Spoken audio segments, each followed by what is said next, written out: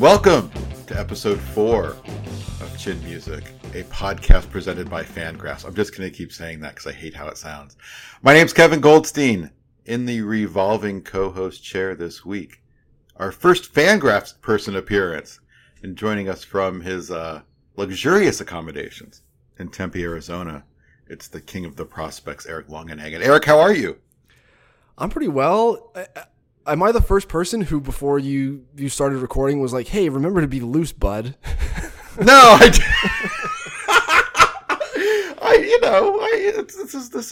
a casual thing, and sometimes people get tight. And what can you say? But I guess, loose. yeah. Be loose, Eric. Eric, be loose. I'll just tell you on air. Be loose. I wasn't sure if that was a me thing or if that's a general thing. It's you a can tell I'm general so thing. loose, right? That I'm like, are you the only one that I've... See? This is why you say it, because you're already uptight about the fact that I told you to be loose. Because I'm on coffee number 3. I don't know if you've heard the show. We're loose here. I've heard the show, yeah. Okay, Yeah. there's no requirement to listen. I don't know why anyone does, to be honest with you. I've done a couple podcasts for some of the team-specific blogs over the last few days, and it is like, tell us what your thoughts are on this player. And it's like, all right. And so, yeah, it'll be... Hopefully I get on the conversational train tracks here with you. Yes. I don't think that'll be a problem. It's a conversational show. We're going to talk about some baseball stuff. Our special guest coming up later is Lindsay Adler, the great Yankees beat writer over at The Athletic. She's going to talk about what's going on in Yankees camp, as well as kind of her decision to head over to Tampa for a little bit. And certainly been some soap opera aspects between the Domingo Germán situation and Aaron Boone getting a pacemaker and stuff like that. And she's also smart and clever, so we look forward to that. We'll take some viewer mail. We'll talk about a movie or music or something. We'll just yammer. The first story I want to talk about was just the fact that today we're recording on Thursday, March 11th. It'll be out likely Friday morning. But on Monday, March 8th, Major League Baseball sent a memorandum out to all teams outlining the 2021 professional scouting policies. Quick funny story. So Eric got his hands on this memo, maybe before anybody else. And we thought we'd write about it and maybe break a little story. And we each wrote about 3 sentences. And then Joel Sherman and Jason Stark just tweeted it out. They just tweeted it out. And then we went, screw this. Let's go back to working. And so, there's some things to talk about. Things are going to be a little different this year. All obviously pandemic related news and things like that. But, last year, it just never happened. Scouts, the scouting situation was simply never allowed at all during major league games. And the alt sites themselves were closed off to scouts. The first time scouts could get out was during Instructs. And during Instructs, they kind of had this opt-in rule where you weren't allowed to have scouts out at other ballparks unless you allowed scouts into your park. As far as I know, Eric, correct me if I'm wrong, I don't know if you know more.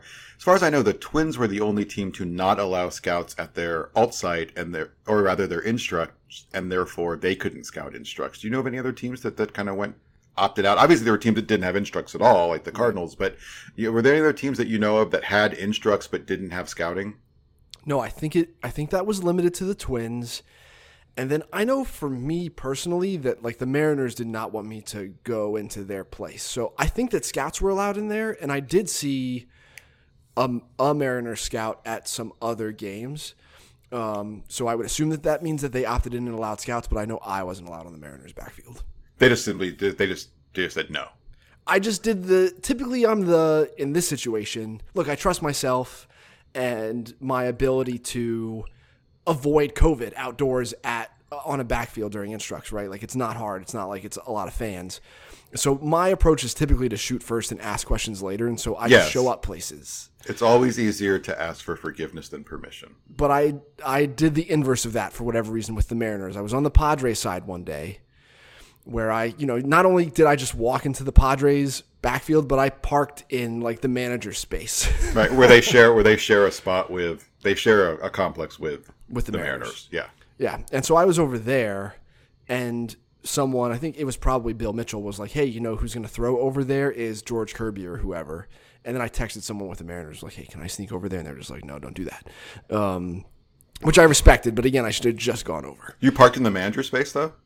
No, I didn't. But you can. They have Padres have their own gated lot for the staff. Yes. And it is very inconsistent whether or not there's an attendant at that gate to stop you from going into that lot. Mm-hmm. And most of the spaces in that lot are totally unmarked, and that is where I park. But there is like a space for the various high-level individuals in the organization have a reserved space somewhere. And during instructs, most of them are unoccupied because nobody else is there other than people in the dev staff.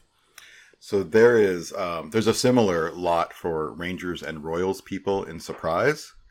And on the Rangers side of things, there's a lot that has marked space for most of the officials and the front office people. And if I ever go to like an Arizona Fall League game there or instructions like that, there's a certain Rangers official who I'm a friend with. And I always park in his spot and then send him a text message of a photo of me parking in his spot. Do you have the gate code? Do you have the gate code to get into that lot? So the last 4 times I've been in there, the gate is just open. I would flash my MLB executive badge and they would just let me in. Yeah. Yeah. There is a gate code for like extended and stuff after spring training is over, and there's there's much less of a security presence at any of the ballparks. And it's especially the security presence in the West Valley ballparks is typically more strict in general during spring training. But once extended kicks off, it just sort of goes away. So like I have the gate code to just sort of get into the Rangers and Royals parking lot. And yeah, the George Brett has his own space and stuff. Mm-hmm. But yeah, it's a bizarre thing. And then the scouting, the funny thing about the memo is I was talking to a scout. I was on the phone with a scout talking about Giants players because that was the prospect list that I was working on at the time. And the scout has them for spring training and had them for instructs looks last fall. And so I'm talking to him about their guys, and he's just like, oh, did you hear about the memo? And it's always funny when you get a hold of something like this because you're like, this is newsworthy. It makes sense to put out there. There are some relevant differences in the 2021 parameters compared to the 2020s, as you said. Now we're going to have the ability for scouts will be able to go to the alternate site. Scouts will be able to do in-person advance work rather than on video at the big league stadiums, and teams have to make room for them. And so, yeah, there is this weird, you and I have explicitly said to one another just in the last couple of weeks as we've gotten to know each other's like professional cycles, that we don't want to do the news breaking stuff. It distracts from the other stuff that we're doing. It's sort of, you're compromising and trafficking in this other type of information that, there are debits and credits for, it seems. And then yet when I came upon this, it was like there were 30 seconds between when it was sent to me by the scout and when I was like, hey, I got a hold of this email. What is from the history of you doing this, the highest profile thing that you knew about before it happened, but wouldn't report or talk about, or maybe you funneled it to somebody else? It's a funny thing. Like, I don't want to, yeah, you're right. And I remember talking to both you and David Appelman before I came to FanGraphs, just like, I don't want to be in the news breaking world. I don't think I can be as good at it as some people. I think that's the primary thing. And the other thing, I just think the returns on it are ridiculous. Like, I think, guys like Paston and Rosenthal and sometimes Heyman and Sherman, are really good. They're going to generally get things first. And the other thing is just like, I don't know what the value is. Like, I think about like the biggest things that happened this offseason. I don't know, the Darvish trade, the Tatis deal. Do you remember who broke them? I don't. No. And so it just becomes like, I don't understand why I would want to do that. And I don't think I'd do it as good as those guys. So why waste your time? Just let them do it. And you're right. I don't want to spend hours and hours like texting the agents. And when this stuff breaks, it's always from agents. I don't want to spend all this time like texting with agents and going, what's going on, and trying to I don't know, like slither my way into that world. It just doesn't appeal to me. Very specific verb used there, but yeah, it's the type of thing that if you want to be really good at it, then you have to devote as much time to it as the people who are really good at it. And I don't even think I devote as much time to what I do as it seems Ken Rosenthal devotes to what he does. I know the hours you've been keeping lately working on prospects lists, and I now know that's not true. All right. Well, at least when I'm around other people, like at winter meetings and stuff, and I see Rosenthal and his jacket's off, his little suspenders are on, and he's on his phone still at 10 p.m. when like I'm two overpriced gimlets in at the hotel bar with people. Like that's when I'm like, oh yeah, that guy's. I can't do that like that guy is. I guess what we're both saying is we both would rather drink than break news. But and that's coming from two guys who don't really drink. But speak for yourself. Well, all right. Well, you're off beer. We're inebriated in our own ways, at least. That's true. I can say that's true. Exactly. But yeah, the point you made about not remembering who broke any of this stuff, I think, is interesting. But still, in that moment, still in the Twittery online moment, there is something about that seems to create attention, and someone somewhere cares about that. Someone, yeah, for sure. Just from Ken or whoever it is, even the little bits and bobs that you and I, the Colonels, will come through with, whether it's, this Cuban is now eligible to sign or whatever, right? Someone on Twitter sees that and goes, oh, this person broke news. Yeah, no, there's some currency to it, yeah.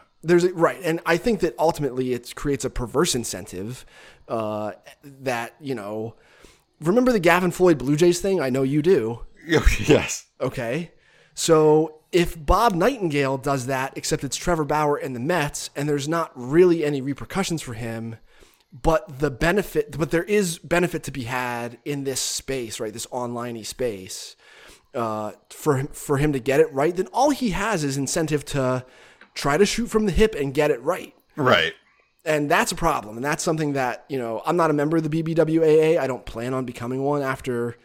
Now, I certainly can't now because people can Google who the Phoenix chapter head is if they want, but there has to be some sort of accountability for that, in my opinion. And because it is going to be a problem, and it's weird when it intersects with our job. It's pretty rare when it intersects with our job. It's like, hey, you can't tweet that Kohei Arihara is going to be an ace, and then everybody else that you're comparing him to in your tweet is also a Joel Wolf client. And now my people come to the site to read my stuff on Kohei Arihara, and their expectations are warped. And then they think I'm an idiot because I'm underselling in their mind Kohei Arihara. Well, I'm just trying to present an objective view of his talent, not one that's been fed to me by his agent, right?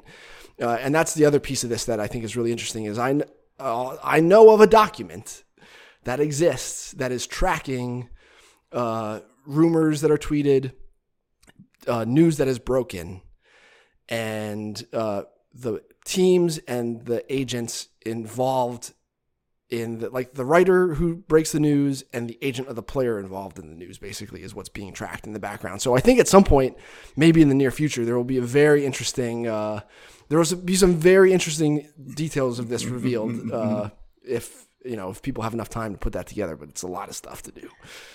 So yeah, it's a fascinating world we live in. What were we talking about? I have no idea. I was Googling Phoenix BBWA chapter head, and yeah, you're screwed.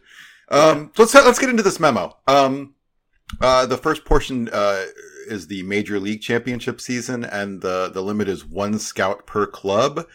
I don't think that's going to have any sort of effect on teams who are evaluating players. I think it's rare to see multiple scouts from a club evaluating players. I do think once you get into September and teams start advancing in person, I remember advancing. The one time I ever did advance in person, I went to Milwaukee for the Dodgers-Brewers playoff series, and the Red Sox had 6 people next to me.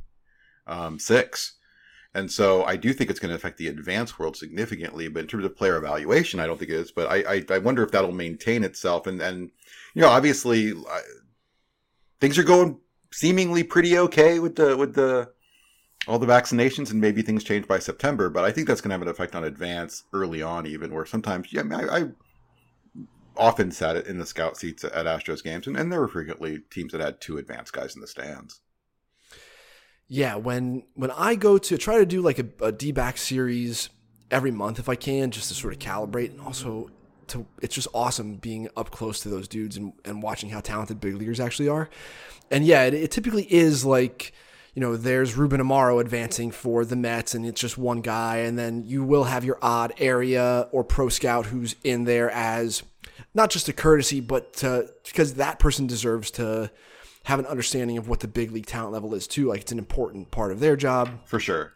And definitely talking with a lot of the pro scouts over the course of last summer, some of them, a lot of their time was devoted to doing advanced work on video. Right. And it's interesting now to see that the scouts are going to be allowed back into the stadium, which means that they won't have to do as much advanced work on video, which I think impacts the incentive of some of the contending teams to then opt in to whatever alternate site video sharing agreement they might be able to this year. I think that arguably the fact that the Padres opted out of video sharing last year, right, while the Phillies alt site activity was broadcast in such a public way that I was able to access a catalog of it, was probably not good for the Phillies from an advanced perspective, especially at a time in 2021 when a lot of the relievers I think are going to be back and forth from the alternate site and the big league club. So to be sort of scouring the alternate site video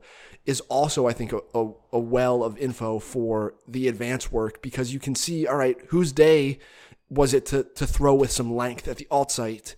Who can we expect? You can basically advance guys at the alt site that you can't at the big league level. So I think that might change. I think some of the teams maybe regret opting into the alt site video sharing last year, especially the contending teams.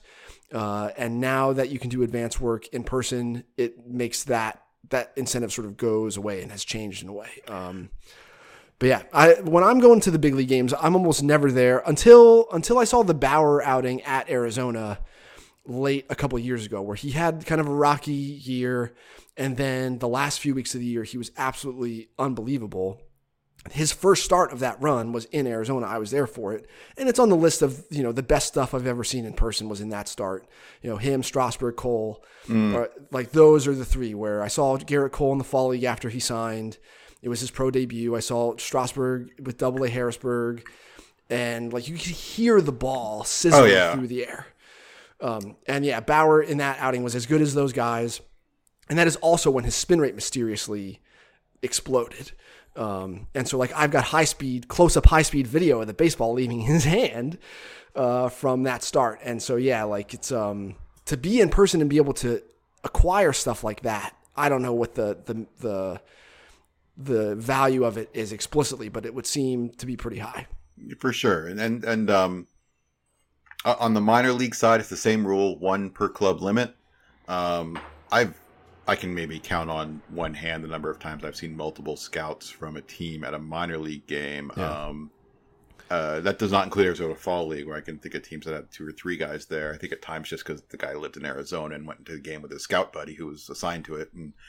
And then the interesting thing that kind of struck my eye was like a later piece on the minor league side, which is not just the 1 per club limit, but just that early access is at each minor league club's discretion. And often when you go to a minor league game or even a college game, as you know, sometimes you're going to get more out of BP and hopefully if they take an infield than the game itself. If you can really bearing down on a guy or two, you can sit there and watch 4 rounds and 30 something swings as opposed to a game where you might get 3.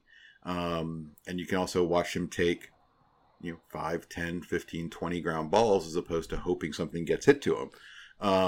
And so it'll be interesting to see how teams handle that and allow for that kind of early access. Yep, I agree. And then I would think if they don't, then that will be reciprocated by the other teams. This is also pretty typical. There are all sorts of access, sort of unlegislated points of access, times of access, especially here on the backfields. Right. That most teams just allow scouts in as a courtesy. And that if again, the West Valley, you get a security guard who's working at the park, and if a scout comes in, but they're not aware, it's too early or whatever it is, sometimes the security guard is like, hey, no, you got to wait. And there have been times in the past, examples where the team has then contacted the other club and said, hey, our scout wasn't allowed into your facility at the desired time to see live BP or someone throwing an early morning bullpen. There was a time when like Jesus Luzardo and AJ Puck and those guys were all rehabbing. Dalton Jeffries, James Kaprelian were like all rehabbing simultaneously. And they were throwing in the morning at like 10 a.m. way before any actual activity was going on. And so if a scout tries to wander onto the facility to see that at that time, it might raise alarms to just some security personnel who's just trying to do their job. Oh, yeah. But there are examples where teams have had to call the other and be like, hey, just so you know, if this continues, then your scouts will similarly be disallowed from the early work going on at our complex or whatever it is. And so some of that stuff happens in the background. And it would seem that, this provides another opportunity for stuff like that to occur. The biggest change in the memo concerns minor league spring training, which starts next month, as well as the alternate sites, which just got announced last week. And unlike last year, clubs may scout in person at minor league spring training and alternate training sites. This time they are matching the Instructs opt-in rule. So if a club chooses not to make its, I'll just read straight from the memo. If a club chooses not to make its facilities accessible to other clubs for scouting purposes, that club may not scout the facilities of other clubs. And so, and it's also, it applies to, it's a separate opt-in, if you will, for both minor league spring training and alt training sites. You could opt in for minor league spring training and opt out for alternate training sites and vice versa. And it is by 8 days from now, teams need to let MLB know what their policy is going to be, whether they're opting in terms of minor league spring training and alt sites, as well as letting people know what their process is for getting admission and the check-in process health-wise and all that kind of stuff. And this is, this is a little different. So teams are going to be able to go to the alt sites. A lot of teams already announced where their alt sites are going to be. There's a couple interesting ones there, especially the Cardinals. But they're trying their best to keep their alt sites as close as possible to the big league team. They're going to be even a little closer than they were last year. And then the minor league spring training is going to be for teams, it's going to be obviously at Florida and Arizona complexes. Do you want to talk about the rumor out there for a second? Yeah, so there's it's a rumor. We got to be clear. This is like a rumor. None of this is set in stone. It's just something that Eric and I have both heard some whispers about. Yeah, not everybody who I've spoken to, and mostly we've been in touch with high-level executives, I think. But not everybody knows this to be true or has even heard this rumor. But because there's going to be a lag between big league spring training and minor league spring training, and yet there's going to be a layer of player that was invited to big league spring training but will not be at the alternate site or in the big leagues. Teams want a place for those guys to kind of stay hot and keep playing.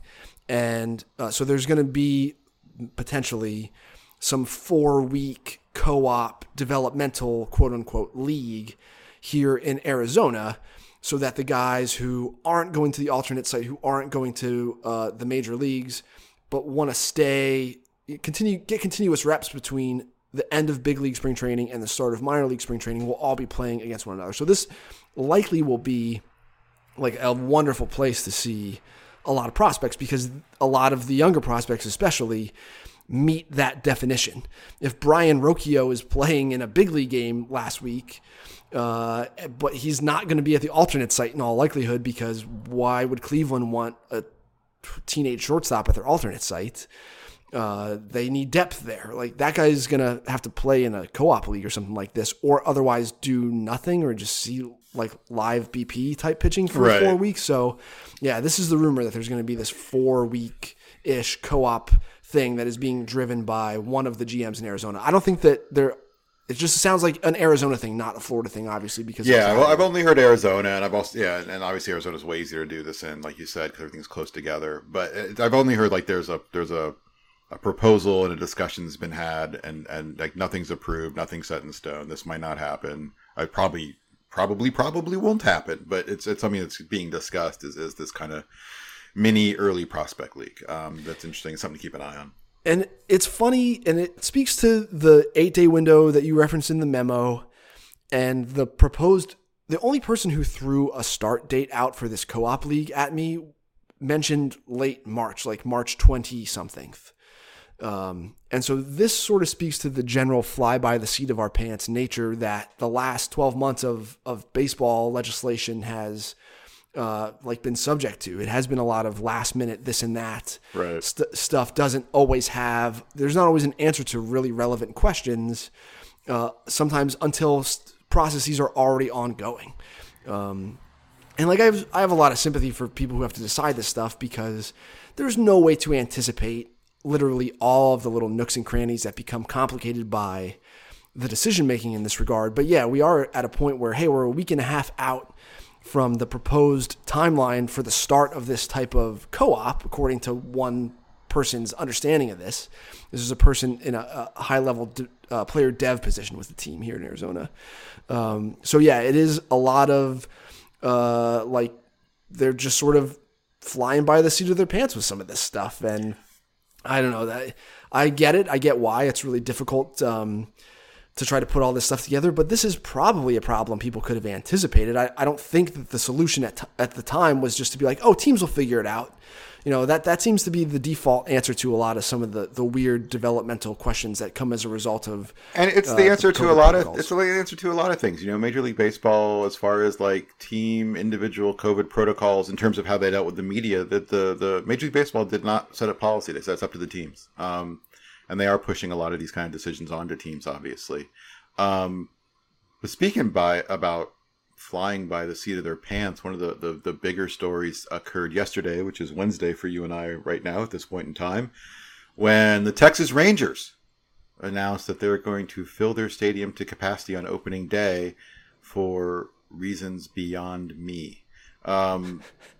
It's just so dumb. And like, I don't know why we have COVID protocols. I don't know why we have any of this if we're going to fill a stadium. It just seems like raw late stage capitalism at its worst. And you know, they had a new stadium last year and couldn't really take any advantage of it. And obviously it would have been a great revenue generator for them. People would have loved to have gone to the new stadium, despite the fact that the Rangers are, you know, currently in a downswing. And they need to fill. I just feel like there was, you know, a spreadsheet and a meeting and business ops and ownership, and they realized that with Texas doing what Texas is doing in terms of COVID and kind of lifting all restrictions, they could do it. And they said, yeah, let's do it and make some money. They've gotten obviously a lot of negative response to this. I wondered for a while if the Astros were planning on doing the same and maybe stopped. They said they're not going to do the same. If maybe they stopped after they saw the incredibly negative response to this, and they've had enough bad PR of late. And what was your initial reaction when you saw this? Because I was just kind of slack-jawed. My initial reaction to the itinerary that you sent me in the email that says, WTF are the Rangers doing, was, oh, we're going to talk about the clear seismic philosophical shifts evident in like their rebuild process. Like hey, how come they're giving like $800K to Thomas Sagisi? So yeah, like, look, my perspective on this, I mean, that tells you how close to the painting I'm standing, but my perspective on the stadium news is I'm relatively unsurprised. I was surprised by any team going 100%. Yeah, and the fact that it's just for a day tells you that they know it's not a good idea. If they really thought it was a good idea, they'd say, fuck it, we're doing 100% every day. I've thought about... we've all thought about some version of this question every day for the last year, which is, why is it some of us, our response to this is to behave one way while others' response is to behave in the opposite? And so, you know, ultimately it just drills down my thought over and over again. The core of this is some of us think that when you die, there's this never-ending paradise. And those people tend to be more cavalier with a lot of people's lives. And then those of us who just think, hey, you die, and then that's it. Your consciousness ceases to exist. And so that's just ultimately what I think the root of all of this is people want, or maybe people are justifying it to themselves in that way, unconsciously or after the fact. Maybe really people just want to live lavish, opulent lives. And so they're willing to dissociate themselves from... Including sitting in the bleachers for a Rangers game? It doesn't include that, but it's... People get told... People who benefit from that are the ones disseminating, misinformation or calling you a pussy for wearing a mask. Like, there's definitely something to all these college baseball games that we've watched, especially in the Southeast. The compliance with the mask stuff has been poor. And even I was at a college game earlier this year where it was so bad that I just had to go. It was distracting, right? And I was at a high school game early this year too when it was a high-end prep school from California. It probably costs 5 figures for your kid to go there every year. And so I would think that and they're probably getting a good education there. But then why are all the parents morons? Because is the school in Orange County? Yeah. Here's your answer. So, but there's something about that transcends intelligence, right? There's something about it that transcends what you know about. Like, there are smart people who are still behaving this way. Yeah, for sure. And so, yeah, it is like hard to be like, hey, what is the thing that is at the root of all this? But there is something I think to the people who are at baseball games, especially spring training games and especially college baseball games that I've been to in person for the last couple of months. It's mostly dudes. And there is something about the social dynamic of it being mostly dudes that I do think snowballs into less mask compliance than if the gender ratio were more even, because it is just mostly the women at the games are the ones more likely to be wearing a mask. When I was at Mackenzie Gore's start last Thursday, I took count of everybody sitting in front of the auxiliary press box. I was outside at a big picnic table up on like a platform in the Rangers' second level concourse. So there was nobody within even 20 feet of me, but I could look down into the second level and count all of the people. And literally the mask compliance at the game was 10%. Jesus. And to a person, the only ones actually wearing the mask were women. And so there's something about that's going on too. And I feel that. I think it's not uniquely American. You find this in all countries, but there is obviously, and we've all seen it, just that weird, it's tough guy syndrome. And I remember seeing a person much smarter than me give a talk about this off of a thing he wrote, and just how there was a weird thing that happened, and he pointed at the 70s, is when the turn happened, and people went from respect me, and it transferred from respect me to fear me as something that you wanted to have happen. And it's just this very strange, like, you see it all the time. It's like, I want to be seen as tough and strong, and part of that is defiance. And I think that's true, and also that's an instinct that I have, that especially during the early onset of the pandemic. And look, I was frustrated that we were initially told, yeah, don't wear masks yet. Like, don't worry about wearing a mask right now. And I understand why they did it, but we were still lied to in a way that bothered me. Yeah. But I had to fight my own machismo with other stuff at the onset of this. Like, I still don't like wearing a mask. Like, I want to feel normal and free. I don't like the way the backs of my ears feel at the end of a day when I've had my mask on for 5 hours. Like, that sucks. So, but also I had to override that feeling, and definitely that weird social stigma about feeling weak or looking weak, with guilt, basically. Like, that just overrode the idea that I might get somebody else sick or kill somebody else's grandparents or whatever. Ultimately won out. Like, I had to, that part of me had to override this other feeling that I did have and can empathize with, at least, that you don't want to do this. Nobody wants to do this, and you just have to. You just have to let your kindness for other people, and you have to let in this understanding that, hey, this is real, and you might actually kill somebody else. Even if the rate of it is whatever you think it is, and you think it's smaller than the reaction is, it's still, you just don't want to hurt anybody else, dude. Like, you really don't. And so yeah, it has been bizarre to watch, and and opened my eyes a little bit. You know who Robert Sapolsky is? I know the name. Who is that? So he's like a neuroendocrinologist and a person who... No, I don't know this person, though. Yeah, so he's a professor at Stanford. He's written a bunch of books about human social behavior. He studied the same few troops of baboons in Africa every year for like the last several decades. And he's another one of these people who's definitely way smarter than you and I. And people can audit an entire semester of his human behavioral psychology course at Stanford. It's on YouTube, and it's fantastic, and people should do that. But he has a story about the troop of his baboons raiding a dumpster. There's a dumpster outside of a hotel in wherever he is in Africa, and they throw food in there when it's expiring. And the baboon troop, when they would have garbage day, would know to go to the dumpster and raid the dumpster for scraps of food. And always the ones who were more successful at fighting for that food were the more aggressive, angrier male baboons in the troop. And then one day into the dumpster is put infected meat that caused, like, it was tubercular meat. There was tuberculosis throughout this infected meat that was thrown away into the dumpster. And so all of the aggressive baboons died.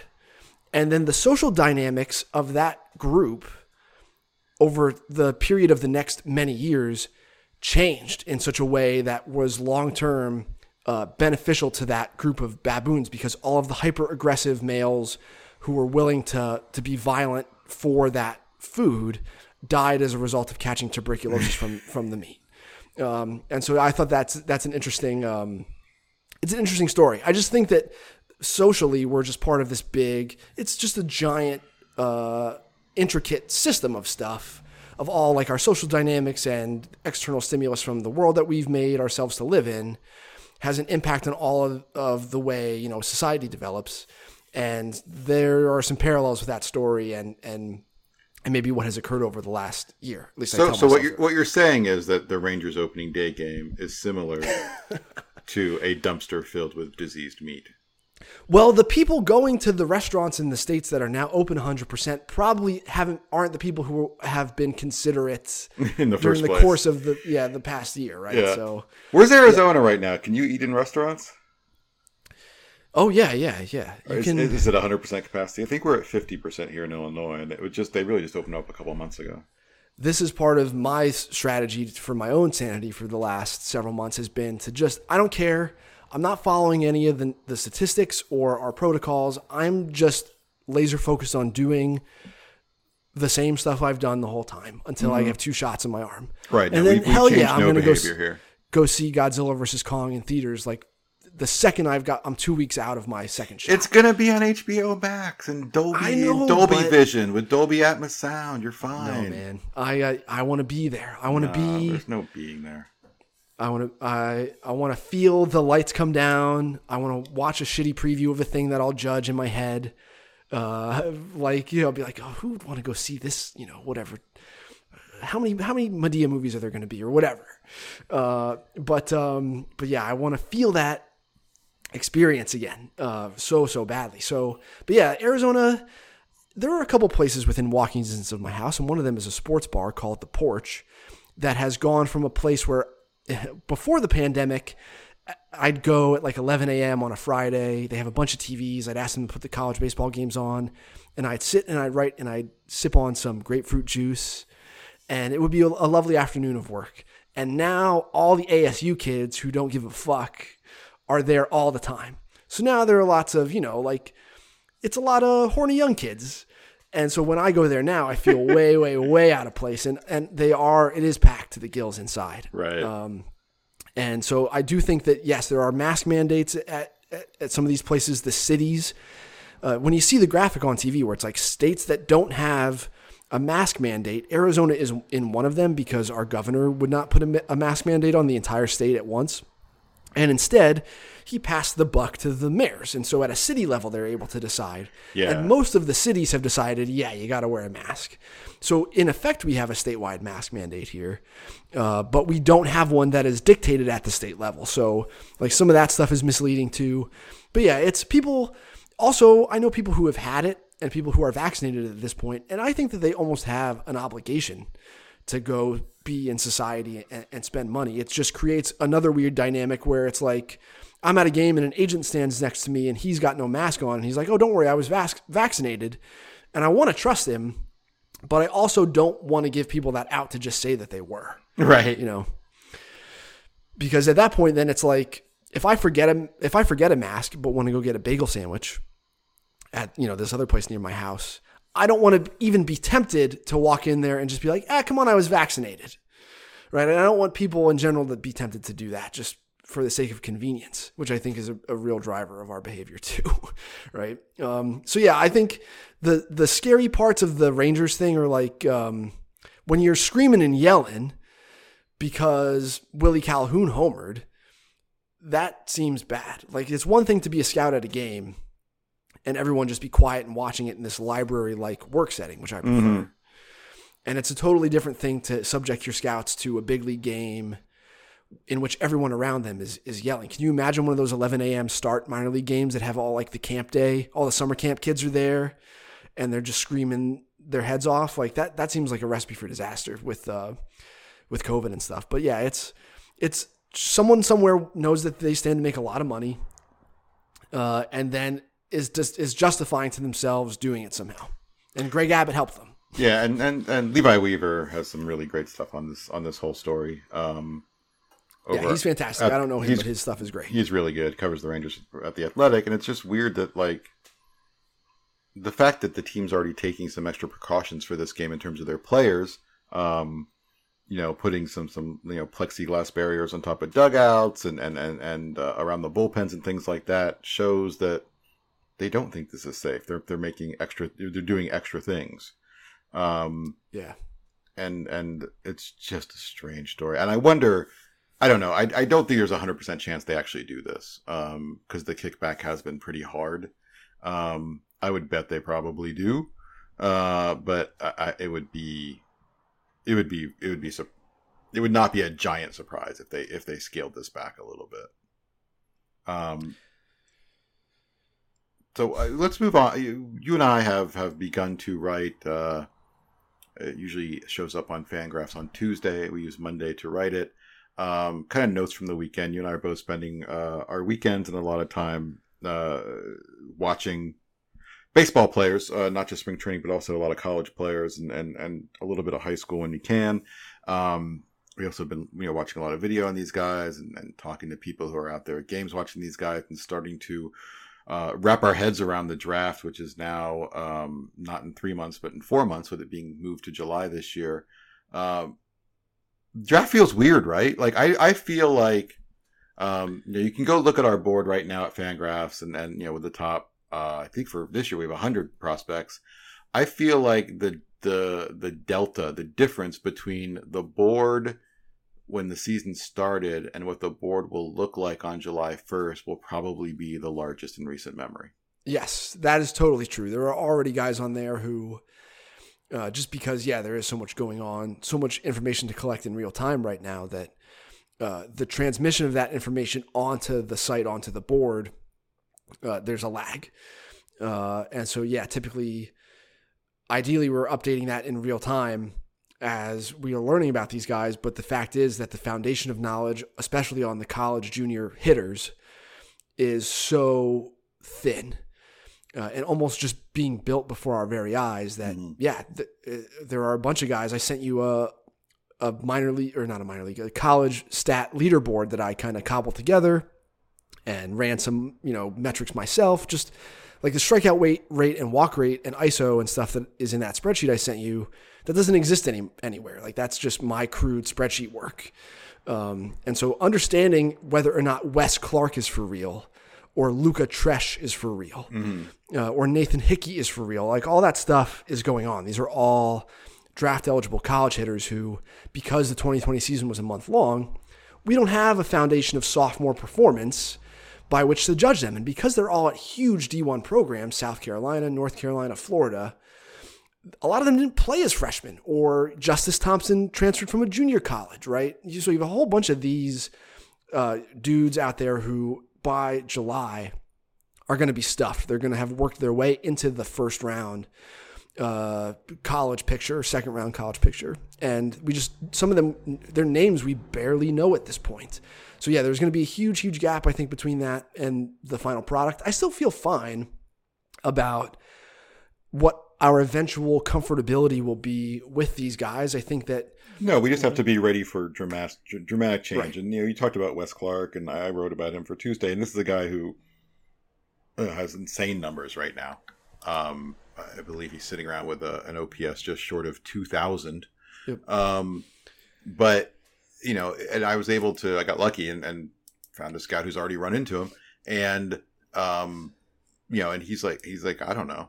He's like, and it's happening against Mercer and Samford and schools like that, and he's like, I want to kind of see what it looks like when he faces real pitching, because right now he's sitting there with 8 home runs and 14 walks against 34 at bats, and it's just it's insane, but it's not going against really good players, and I just don't know.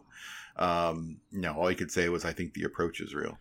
And so we still have a long way to go with a lot of guys. There's already tons of pop-up guys. There's also a lot of guys who are maybe not, who we thought might be some of the top players who are not living up to expectations. Right. Adrian Del Castillo, the catcher at Miami, is really scuffled. Alex Pinellas at Louisville has been a nightmare. He's hitting like 120 right now. And so there's going to be huge change. I think the pitchers have kind of been what we thought they'd be. Leiter's been really good. Rocker's stuff's been really good. Jaden Hill shit the bed over the weekend, but otherwise has been pretty interesting. Right.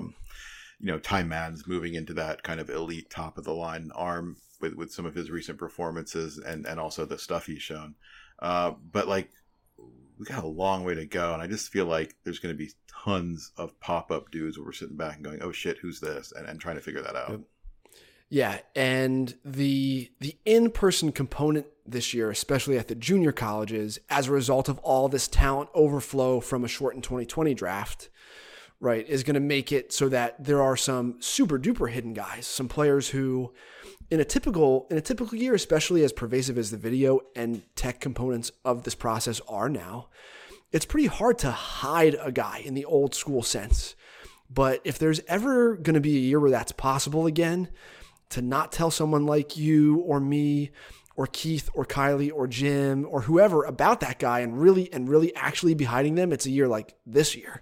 So yeah, and the decision to when to actually move somebody is also hard to know when that's the right thing to do. I think that being skeptical of some of the, Wes Clark's average exit velo in 2020, again, shortened season, was like 86 miles an hour, right? And so if we're talking about some of the guys like this from recent years, Cody Hosey or Brent Rooker or whoever, these righty hitting, positionless power guys at these big schools who have these sudden short-term breakouts as opposed to the guys like Seth Beer who hit year after year after year, they've had huge raw power and this guy doesn't.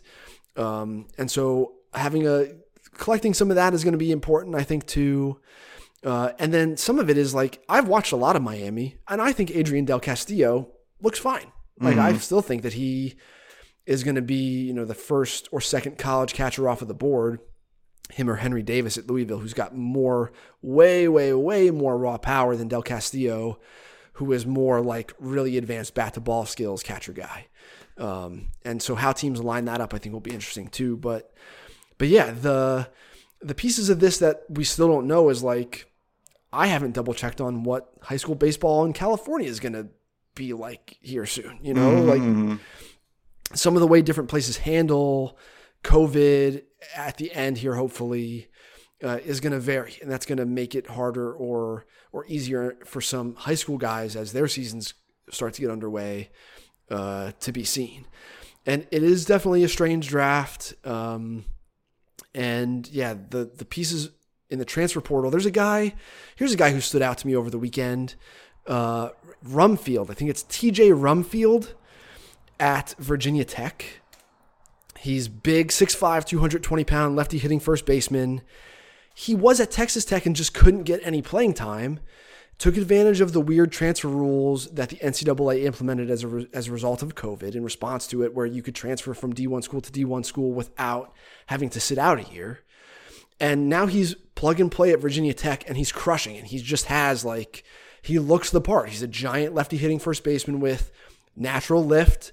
Love the way his hitting posture lets the barrel traverse the hitting zone with lift, but without compromising contact to my eye. But there's just like no track record here. This guy went nuts against VCU over the weekend, and I don't really know how to factor that in. And so these weird corner cases are just going to pop up all over college baseball. How much college ball did you watch while you were writing at BP? Was it anything, or were you just doing high level stuff? Yeah, I watched a ton. Yeah, sure. I was really focused on maybe the top 100 guys, which is probably still the case. But yeah, it's so I watched quite a bit, and like it's just weird names pop up. It caught my eye just because the spreadsheet you sent, like Julian Bosnick at South Carolina, and you're like, who is this guy? And he's pitched in 3 games so far for the Gamecocks. He's pitched 10 innings. He has 21 strikeouts, and he hasn't allowed a hit. And the weird thing is, I went and looked, said, who is this dude? And then last year, in his first year, he's a redshirt sophomore. And so last year, as a redshirt freshman, he pitched 6 2/3 innings. And you know what? He didn't allow a hit. So his college career now is 16 2/3 innings, 0 hits, 28 strikeouts, but also 16 walks. And it's just like, I just want to know what this is. I don't know what his stuff is. I couldn't tell you for the life of you what this guy's stuff is, right. But I'm going to find out now. My favorite, too, is the hitters who haven't struck out yet, who are now a month into the season. And here I am, I'm trying to calculate strikeout and walk rates and then filter my sheet based on a minimum number of plate appearances, basically, so that I'm not getting guys who have come off the bench once. And still, over the course of a month, there are a handful of college hitters who have hit, and have had 30 or more plate appearances who haven't struck out, or like Hayden Dunhurst, the catcher at Ole Miss. And I'm sure you've watched a lot of Ole Miss games so far this year because they have a talented team, as they always do. And Dunhurst is an underclass catcher who's starting for them. He was a big time prospect in high school. I wouldn't have guessed he's only struck out one time. This is a catcher with all fields power and a plus arm who's only struck out one time. Mm-hmm. And I wasn't planning on going to, look at Rumfield's on this list too. He's only struck out twice. I think I'm falling in love with TJ Rumfield at Virginia Tech. But yeah, like there's a guy at Wichita State who's among the leaders in power production so far this year. I hadn't planned on going down to Tucson to see Wichita State versus U of A this weekend, but now I might to see this guy, Grant Kokis or whatever his name is. He's got a huge K rate though. Yeah, a lot of strikeouts, but he's second in the country in dingers. So like if I'm gonna go see a guy, it's a good weekend to see this dude against Chase Silseth and TJ Nichols and a pretty good U of A pitching staff.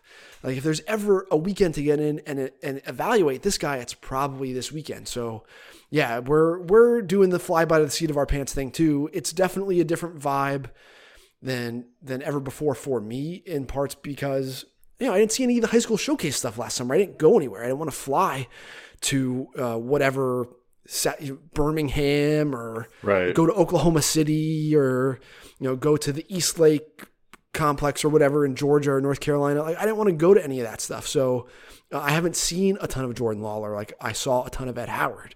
I can't look at Jordan Lawler and then remember Ed Howard in my mind's eye, nice and fresh, and go, oh, I want Lawler. Clearly there should be some daylight between these two guys, and that means Lawler is a top 5 guy. Like I just don't have a visceral feeling like I typically would in any other year. Right. Wow, we're almost to an hour. We're going to take a break. Take a break. Am I loose enough? Good. I'm gonna get another drink. Just listen. It's too early for that. So we'll take a coffee. Okay, that's fine. Do you drink a lot a day? Are you coffee? Yeah. No, I try to there was a point where I had to say, "Hey, am I too jittery because of this? Is this actually doing something to me?" And I think at some point I was like, "Yeah, I have to slow down how much of this I drink." Because I would wake up, I'd make a big pot of coffee, and then Jill would go to take some of it to school, and then whatever was left in the pot, I would just finish throughout the day, and I just can't do that anymore. Right. Just take a break while Eric gets a more stable drink. We'll come back. We'll talk to Lindsay Adler of The Athletic about Yankees camp, and then after that, we'll get into some emails and other stuff. And for now, enjoy some music from Nathan Burnett.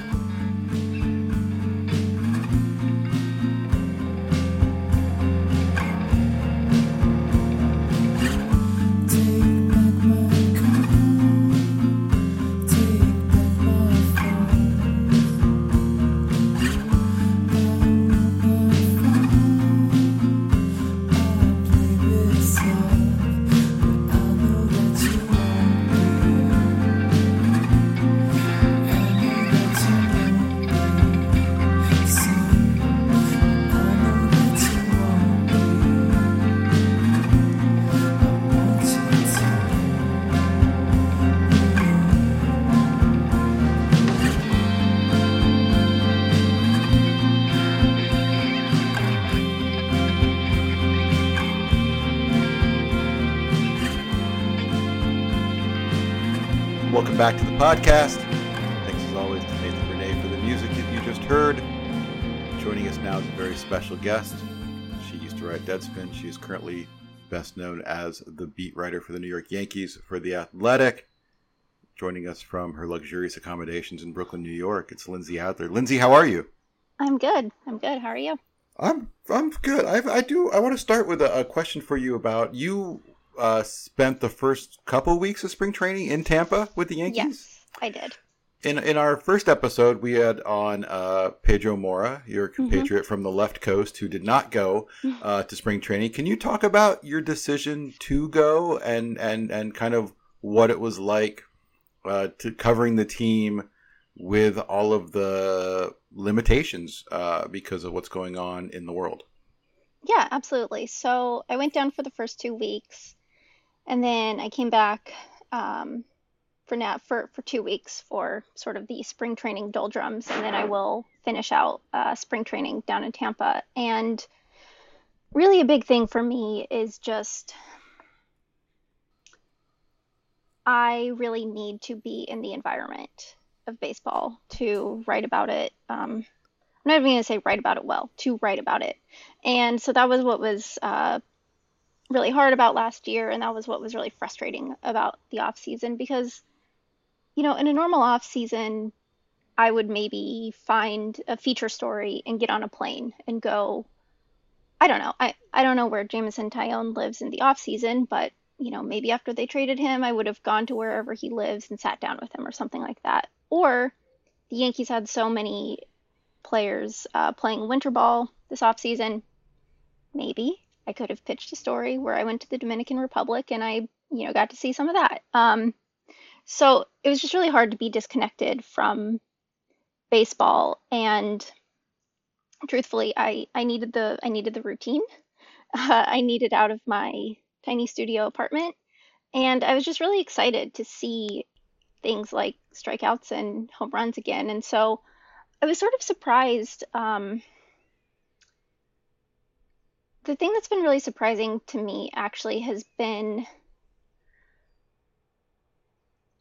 just how it's made me think about sort of how miserable last year was for everyone. Like, players were in a bad mood, we were all in a bad mood, everyone was in a bad mood. And so now I get to Florida, and nothing's really changed. The Yankees split they split spring training. Their minor league facility is across the street from their major league spring training facility, and so they stationed the pitchers over at player development and the hitters over at the major league facility. And so I roll in the first day. I should say that when baseball shut down on March 12th, I was at the player development facility. And the first place I go after I get on an airplane for the first time in 11 months was to the player development facility. And they had us, they have us sort of in this like tent thing with tables where we can like kind of see what's going on. And so it's like, it's just not that different from what we did last year going into the press box. But it just feels better. It feels different. It's nice to see things like batting practice again. And so I was actually really surprised because the access really hasn't changed. The Yankees aren't coordinating one-on-ones. There's some teams that are doing, very distanced in-person one-on-ones with players and whatnot, but the Yankees have a really big beat. It's just sort of a tough thing. So there really isn't that much that has changed since last year, but it definitely feels like a huge difference from last year. I mean, you're not for batting practice. Where are you watching batting practice from? So once position players reported, then they opened George Steinbrenner Field to us, and so we have the press box, we have the auxiliary box, and then they said we could sit in the stands. So really, before game started, I was just sitting like in the seats on the concourse behind home plate. So like we're not allowed in the 100 section, but like I don't know. I was like sitting in the Florida sun with my laptop in the stands watching Giancarlo Stanton like, hit 122-mile-an-hour scorchers in batting practice or whatever. And it was like, would I like to talk to some of these people in person? Absolutely. Will I take just being close enough to hear the sounds of, Garrett Cole's fastball or the ball coming off Gary Sanchez's bat? Yes, I will take that. That is great. So I would say it's better vantage points from what we had just in the press box last year, but it's like, I mean, we're still pretty distanced. And obviously you don't have clubhouse access. How has that kind of affected your ability to do your job? I miss it. I really miss it. Big sigh. I really like that's like that's the I mean, the players would say it's the worst part of having to deal with us, but like, that's when you get to actually like get to know people. You get to have conversations that are either sensitive or not about baseball. You get to have conversations one on one. And so really I'm relieved. I'm glad that we got through most or about half of spring training last year with clubhouse access, and that I have been around the team so much over the past few years because I found myself really drawing on a lot of that base of knowledge in writing stories. Like I wrote about Clint Frazier a couple of weeks ago, and I didn't talk to Clint one on one. I don't think I even tried to. I don't think I even have his phone number. I didn't add anything that we hadn't already heard on Zoom, but because of the accumulation of conversations that we've had either on the record, off the record, serious, not serious, over the past few years, I felt I was still able to profile him based on the things he was saying now. And so obviously that well is only so deep. It makes me really feel for the beat writers who either started on new teams or started the job new entirely, either last year or this year, because that base of familiarity has just been really useful for me. And I would just love to be able to ask someone a question that doesn't need a soundbite answer and is not conducted over Zoom for the rest of the beat to hear. It could be something like, "What did you have for lunch?" I would just love an answer. But I will take this for now. I'll take it. And Yankees camps has had a couple, for lack of a better term, kind of off the field stories. The first week you had the return of Domingo Germán from a suspension for a domestic violence incident, and some players being, I don't know, I'll ask you this first. Like, were you surprised about how vocal some players were about it, in particular Zach Britton and Luke Voigt? I was surprised when Zach was vocal because just because of the broader baseball culture about this Mm-hmm. stuff. Yeah. You just don't hear it, like you just don't. Was I surprised, if someone had asked me who I thought it might be? No, I was not surprised that it was Zach. Zach very genuinely cares about, um, I guess I would say, women's equality. It's a conversation he and I have had many times over the years. He understands it. He cares about these things, and I think the thing is, he feels accountable for it. Like, I just don't know that Zach necessarily would have felt right about not being honest and just brushing it off. And that really is just the big difference. I mean, I I don't know if Luke would have said something like that either. I thought what Luke said was very fair. He said he's on thin ice, but he's our teammate, and while, we will wait to see what happens, we still want to be here in case he needs, people to turn to if he ever feels lost again, which I think is a really, really fair, generous, and straightforward way to put it. And so, yeah, I was a little bit surprised to hear someone say it, but I don't think Zach's perspective on it was a surprise to me in the least.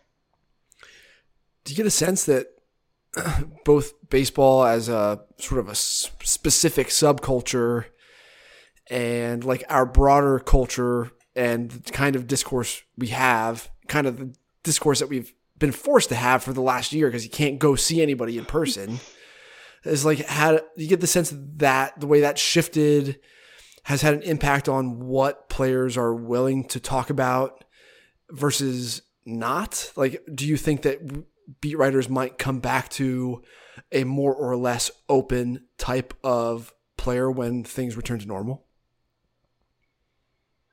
I don't know, because I think it's really risky for these guys, to be honest. I mean, I'm a person who really wants them to be candid and honest with me, so I don't know if I should say that, but it is a big risk. You are, someone like Zach or someone in any similar type of situation. Actually, a good one. Giancarlo Stanton is pretty uncomfortable, talking in front of groups. He, likes to keep things very much to baseball in media sessions, and he really put himself out there with his teammates last year talking about Black Lives Matter, and he was pretty vulnerable with us as well. And I think we all understood what he was saying, and he is very thoughtful. But you are putting your words out there to be interpreted, contextualized, and written about by other people. And then it is further out there for people to judge you by. Even Zach, even Zach, there were people saying, like, just keep your mouth shut and pitch or whatever. And it's hard, and you don't want to be a distraction to your team. And I totally understand that. So I don't know. I think the culture is changing in a lot of ways so that it's not so, I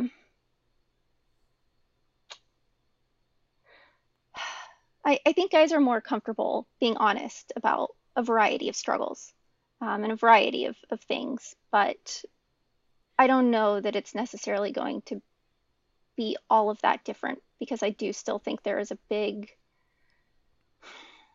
social public risk to making yourself vulnerable for millions of people who don't know you.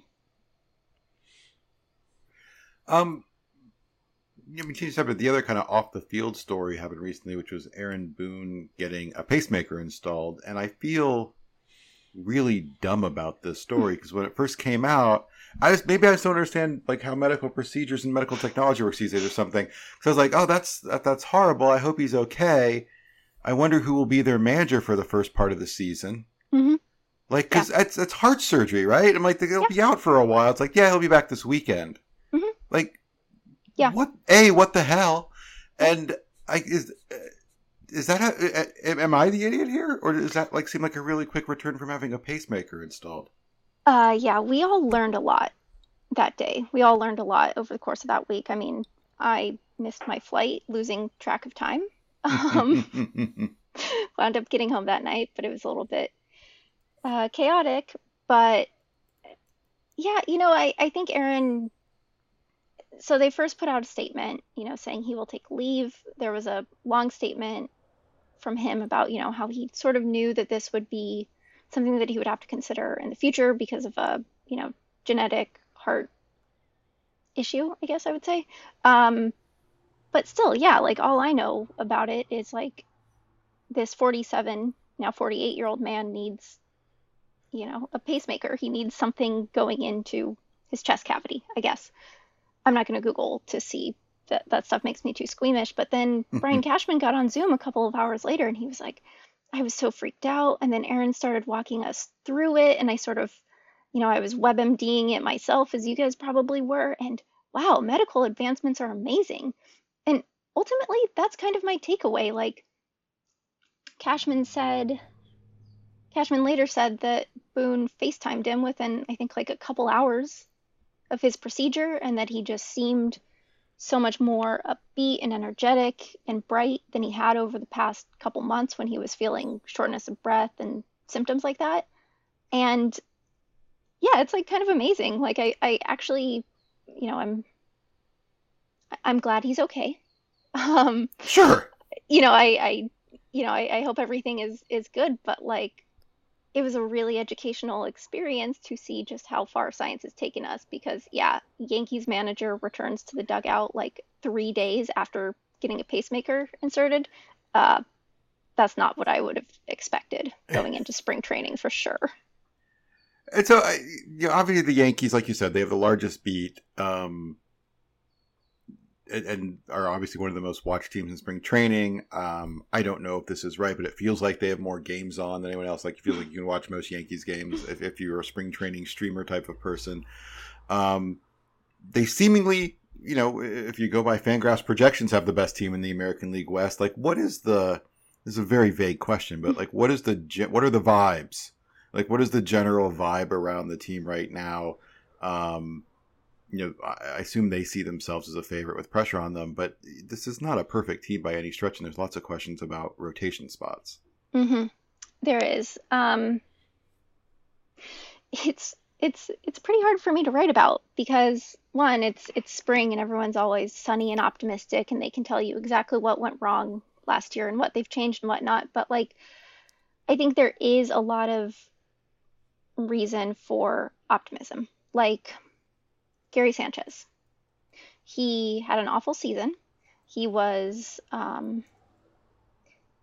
he was in a really bad headspace where in 106, I mean, Gary's a streaky player. Yeah.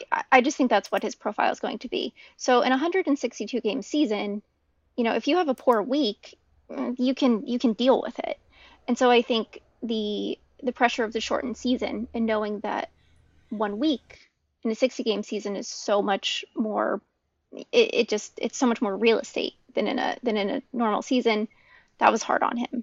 So he's not going to be in that situation. He talked things out with the Yankees, and from what I've seen so far, it's like night and day with his with the timing on his swing. Like I don't know if he's changed anything mechanically or what it is, but like he has just been getting to baseballs that he was just either completely missing on or popping up last year. So do I think that is different than last year?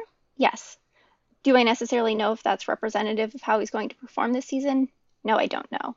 It's the same thing with Jameson Taillon. Like he's had 2 UCL surgeries, but he says he still felt arm pain after his first one, but now he feels good and he's changed his mechanics to, make sure that he doesn't create the same damage again. And he feels good. And we have a very small, sample of data on how guys bounce back from a second Tommy John surgery. So how do I evaluate him? Like I think he has done the right things. It sounds like he is feeling great. Mm-hmm. And he's looked good to me, but can I really say, like, okay, he feels like he's settling into his new mechanics, while every fan who's reading a story I write knows that he just came off of his second Tommy John surgery. So I think there's a lot of,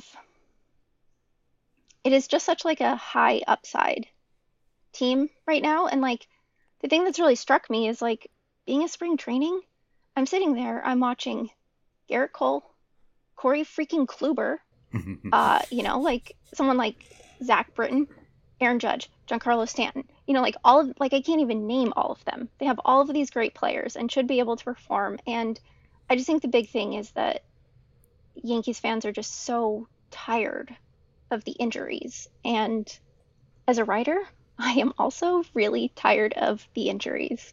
It has become a very boring story to write.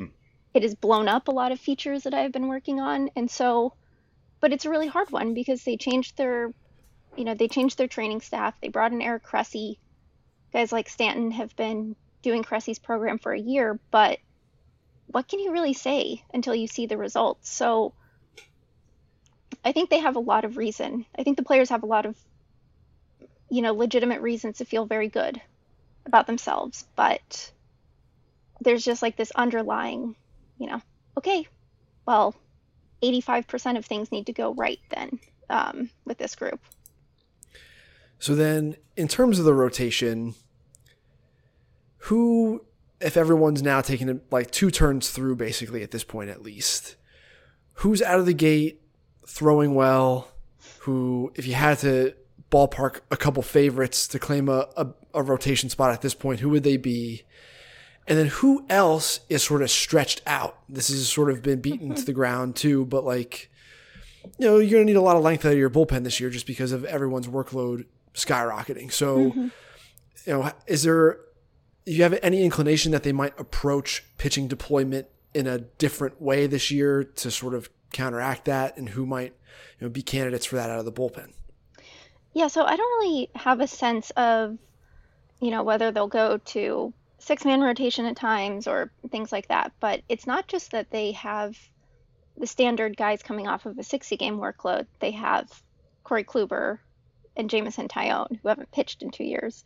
So you're really limited. I mean, they have so many days off in the first month of the season that I think they can manage. But the way I would see it right now is Garrett Cole, Corey Kluber, Jameson Taillon, Jordan Montgomery. And then the 5th spot is really, it's really Davy Garcia or Domingo Germán. And Davy and Domingo have both looked good this year. Aaron Boone has been pretty clear that they're going to keep Davy stretched out, like, even with like an extra spot opening up in the bullpen with Zach Britton's injury, like they're not going to just have him throw a couple innings every few days. And I think there's a lot of,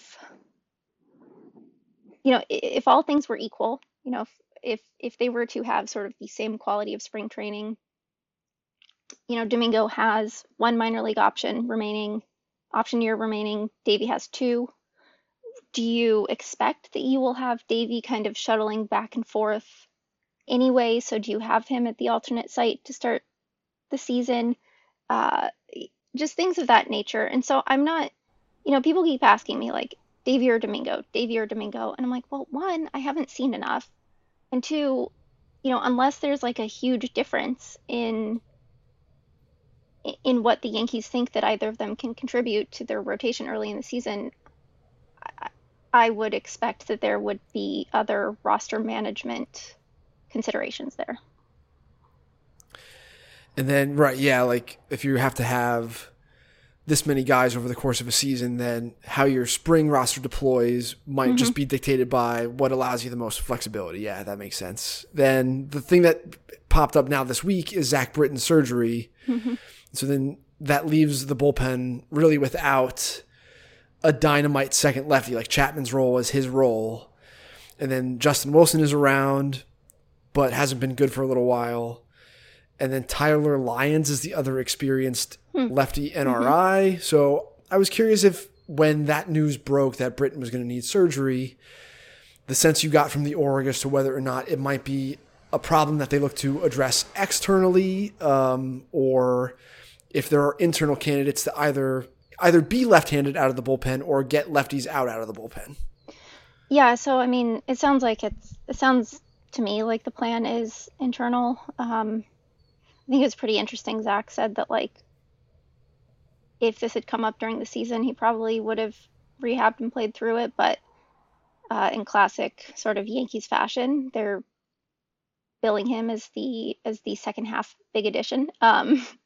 So yeah, so Boone said yesterday or 2 days ago or whatever that it'll sort of be like set up man by committee or by matchup. And so, you've got Darren O'Day who can get the righties out. You, like you said, you've got Justin Wilson, Chad Green, and then so you can sort of like slide those guys back and sort of,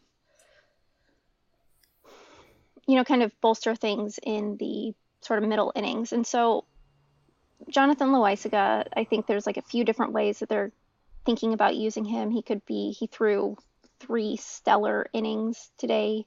He could be a single inning weapon. I think his contributions could be pretty interesting, but really the big hype train right now is for Lucas Litke, who hasn't pitched in Major League Baseball since 2015. He's just like coming in and striking everyone out. And he's wearing number 63 in spring training, which for whatever reason, the fact that like Yankees fans are like losing their mind over a guy they had never heard of before 2 weeks ago who's wearing 63 is just like a perfect encapsulation of how enthusiastic this fan base is. So yeah, I think they do have depth options. They have someone like, maybe not left-handed, but Adam Warren, they have Nestor Cortez. It's like they almost have so many guys like that who I think can come in that while yes, losing Britton is a big blow, they definitely have a number of different options that I guess I would say they could try out even. You talked about the Yankee fan base, and obviously the Yankees are, and if you're listening to this and you're a fan of another team, you're going to get a little upset here. I don't get the Yankees are the marquee franchise in baseball. Period. Yes. This is the biggest team. I think it's the biggest fan base. They make the most money. This is the people not in the United States have heard of the New York Yankees. I guess might be the best way to put it. This is the franchise, and it helps that they're always good. They've only missed the playoffs 4 times since 1995. At the same time, they have not been to the World Series since 2009, I think. Yes. Obviously, I think the fans feel that, like you said, do you think the team feels pressure because of this? And is that pressure simply kind of esoteric in the sense that whether they do or they don't, they're still going to make their money? Yeah, I mean, Yankees fans will say that Hal Steinbrenner doesn't care about winning, that all he cares about is money. I mean, it's the fans very much want the boss back, I would say, and his idea of spending whatever it takes, even though there are only so many spots on the roster. But I think what's really interesting is like, the Yankees window opened early in 2017. That was, pretty exciting for them. They have some resentment about the 2017 ALCS, and then they've had really brutal manners of falling out of the postseason in the time that I've been covering them since 2018, and I just, seeing the clubhouse after the 2019 ALCS in Houston and just how devastated everyone was, it was like I've never been in an environment that was that like openly emotional. And I don't necessarily mean like everyone weeping, but it's like I could almost like feel the, I don't know, hormones, whatever we emit when we're very upset. There was a weight to it. There was a very big weight to it. And that's sort of what they keep referencing. Last year I think it was a really tough thing because they were super motivated in spring training. They had been thinking about 2019. They had sort of put it behind them, and they were really, really sort of unified. And then the pandemic hit. But that's really what they keep coming back to is like, we have been close. We have been very unhappy with the way things have ended. And it's like close enough that we can get the sense of, what reaching the World Series would feel like, but we just haven't done it. And I think that's really what's like, I don't want to say driving them crazy because that makes it sound like they're going to psych themselves out, but like it's real. And I would say Aaron Judge is a huge driver of it. Brett Gardner is the only guy still there from 2009, so he represents the continuity. And there's definitely a push for it. And so you have guys like Jay Bruce taking non-roster invites because they just want to win. And that's a thing that I think maybe Yankees fans should think more about is the fact that there are a lot of players who come to the Yankees because they're tired of not winning and they feel that this is their best opportunity to do so. And do you feel like this is maybe a bigger story in the 80s and Ed Whitson days stuff? Do you feel that there are players who, for lack of a better term, can't handle playing for the Yankees?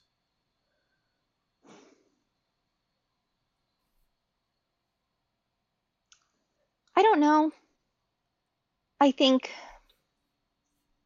from what I've seen in a few cases, or I don't know, a couple cases maybe, I think there are just some people who don't like the environment. I don't know if in it's that terms they of the can't handle intensity, it. or in terms of the intensity, in terms of It's how just crowded it's the so clubhouse much. is, or in terms of like what are the things that you've seen players struggle to adjust to? Yeah, so I had a conversation about this with James Paxton at the end of the 2019 regular season, and I was like, "Be honest with me, is it really that different?" And he was like, "Whoa." Um, he'd come from Seattle, pretty chill, and I mean, before the pandemic, it sort of starts in the afternoon when for like a home game, for like a home Yankees Red Sox series, there will be 40 reporters who walk into the clubhouse. Like I think our beat is like 12 people. And so even though I think the idea of like mean New York media or whatever is whatever, I don't think that's accurate. I think it's intense for the players because we're all competing against each other. And so we are all looking for angles that are different from one another. So we are asking them to analyze very granular things. Whereas if you're playing for a team where there are like three beat writers, you can probably be a little bit more broad. But then, so that's I think sort of where it starts, and then just the fan feedback is just so intense, and it's like it's intense for me, it's intense for any of the guys who go on social media, it's intense at the ballpark, it's intense in the tri-state area. It is just a lot. They know who you are, and this is not something that I understood before covering the Yankees because before covering the Yankees, I didn't really know many actual Yankees fans. I Uh-huh. only knew I only knew the like, wearing 5950 Yankees hats.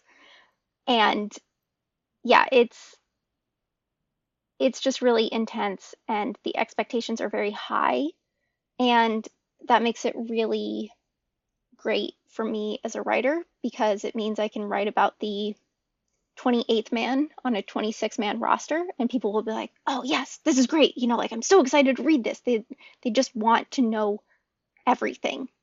And so I just think there's a much slimmer margin of error for all of these guys and in a lot of ways I think it's just much harder for them to be themselves. And so when I think about like guys who have not succeeded or have just not seemed happy here, it's like I can understand it. It's not for everyone, I don't think, and I don't think that's a weakness thing. I just think it's until you sort of step into the clubhouse or like step onto social media having anything to do with the Yankees, like you don't understand just how like intense it is. And what are the avenues through which most of these guys are hearing this stuff thought and said about them? Like, what is it about? There's not something about New Yorkers that allows for ESP or anything like this. So, like, what is it about? I suppose there's a deluge of it extra online, but they're, not necessarily required to expose themselves to that. So how is it that people are coming to be crushed by this wave of fan reaction? Yeah, I mean, it's a number of things. Like, there's a few guys who are pretty good at staying off social media, but like, I think more of them pay attention to it than they would like to, than they would admit. Yeah. You hear things like podcasts, you hear things, even like for reporters, like every time Giancarlo Stanton gets on Zoom, we ask him I did this yesterday. I asked him what differences he's feeling now, after a year training with Eric Cressy than he felt last year. And he said mobility, flexibility, genuinely good things. He's probably tired of that, but it is the question in fans' minds. And so that obviously covers, we need to convey to readers the things that they need to know about this team, and that is an essential part of it. But, it's like Greg Bird once told me, that like fans would go up to him and be like, or, can you sign my ball? And then as soon as like he would like take the pen, they'd be like, so are you going to stay on the field this year? And it's like, I imagine that happens in every market. But the expectations are so high and there's just a high volume of Yankees fans. Like, honestly, if someone said that to me, that would just like break me. Do you really think Yep. this like mid-20s first baseman wants to be hurt all the time? He's signing your baseball. Like, I just think there's so many different avenues, and it's just, I feel it. Like, I would like to disengage from feedback of all sorts. But unfortunately, I never have 55,000 people booing me if I, give up 5 runs in 4 innings or whatever. So it's pretty omnipresent, I would say. We talked about the starting rotation. When you think about kind of once baseball gets going, as in terms of real games, and kind of that first month of the season, I think all eyes will be on the rotation and kind of who's healthy and who's pitching well. But are there any other storylines that you're kind of looking for in terms of questions to be answered about how good this team is or will potentially be? They've had pitching problems, obviously. They've been cobbling together a rotation for the last 3 years I've been covering them. But like, think about how much more cushion they would have to have J-Hap go out and give up 4 runs over 5 innings if they had all of their best hitters in the lineup. And I really think that's part of it. Like, yes, their pitching staff has to perform, but like, but the offense, for as good as it has been, could be even better. And so when I think about a lineup right now, like let's say Yankees fans are going to hate my idea of this, but like let's say you go DJ LeMahieu, Aaron Judge, Aaron Hicks, Giancarlo Stanton, Luke Voit, or whatever. Then you're pushing what? Gary Sanchez, Gleyber Torres down the lineup, but you have a guy who can get on base in a number of ways. Judge has great plate discipline, and they don't want to make a mistake to him. Hicks, they know that they can't pitch around, and then Stanton, he'll just obliterate it. I think having Judge and Stanton and Hicks and Gary productively and all of these guys in the lineup at once, like, I would not want to be an opposing pitcher because where the hell can you take a break if everyone is humming? And I just think that's the thing. I just think that this lineup and the approach that they take, and this is really Aaron Boone's, for whatever you may think of the quote, "savages in the box" thing. Like, he doesn't just want them to hit 500-foot dingers. Mm-hmm. He wants them to wear guys down. And I just don't think that through the injuries and through the slumps and whatnot that they have completely taken advantage of just wearing opposing pitchers down. Well, then Andahar is not making the team. Can you believe this? I don't even know what to say about this anymore. Yeah, that's just, I don't know. He's one of those guys where his swing decisions are just bad. And for a while, he was talented enough that didn't matter. And, in the big leagues, it just does. So, yeah, I don't even know if they were to move him as part of some midseason package for probably more pitching, right? Then I don't even know what kind of weight he'd carry in a deal like that. Because he, even in the winter, he's another one of those guys where Kevin and I were talking about this before. A bunch of dudes went to winter ball, played really well, and then got signed. And whether it's, Neftali Feliz or Michael Anoa or David Paulino or whatever. But Andahar was down there and he had trouble. Like the issues are still the same issues. So yeah, I don't know what to really think about what's going on there. I just assumed it was going to be 6 hit, 6 power. Who cares if he can play third base or not? But that's just not been the case. Yeah, I mean, there's nowhere to play him. There are no at-bats available for him, so I don't know how you rebuild his value. But like, I just think there has to be some way for the Yankees to be getting more value out of Miguel Andujar, whether it's through a return package or whatever it is, than they are getting from having him as a sort of non-positional hitting depth. Like Gio Urshela had elbow surgery. He should be ready for opening day. So like, you're not going to move your third baseman right now, or your I guess backup third baseman right now. But like, is he a perfect hitter?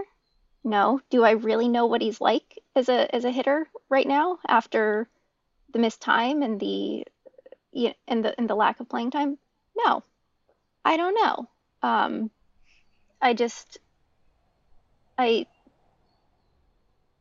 It's just baffling, and I do feel for him. Like he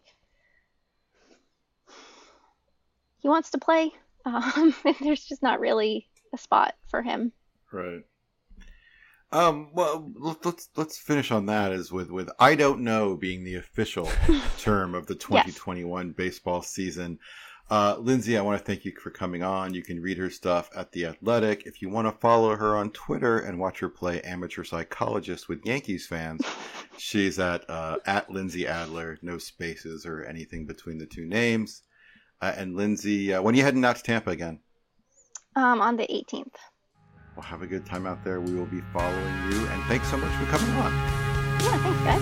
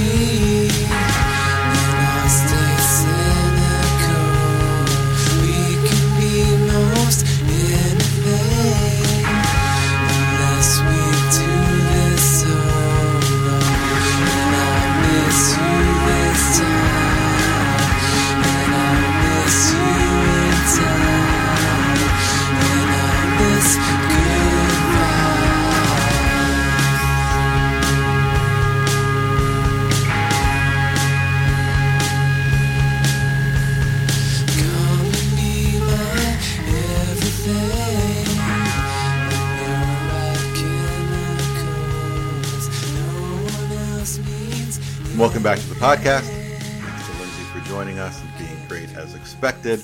You're listening to the music of Nathan Bernay, lo-fi indie rock from a suburban basement in St. Charles, Missouri. If you don't know Nathan, he used to be in So Many Dynamos, Target Market, and he's currently the front person for Kangaroo Pocket, so we certainly know he knows how to name a band. And lo-fi is a great explanation, great description for what we listen to. It has a bit of a, hope Nathan doesn't take us personally, bit of a pavement feel to it.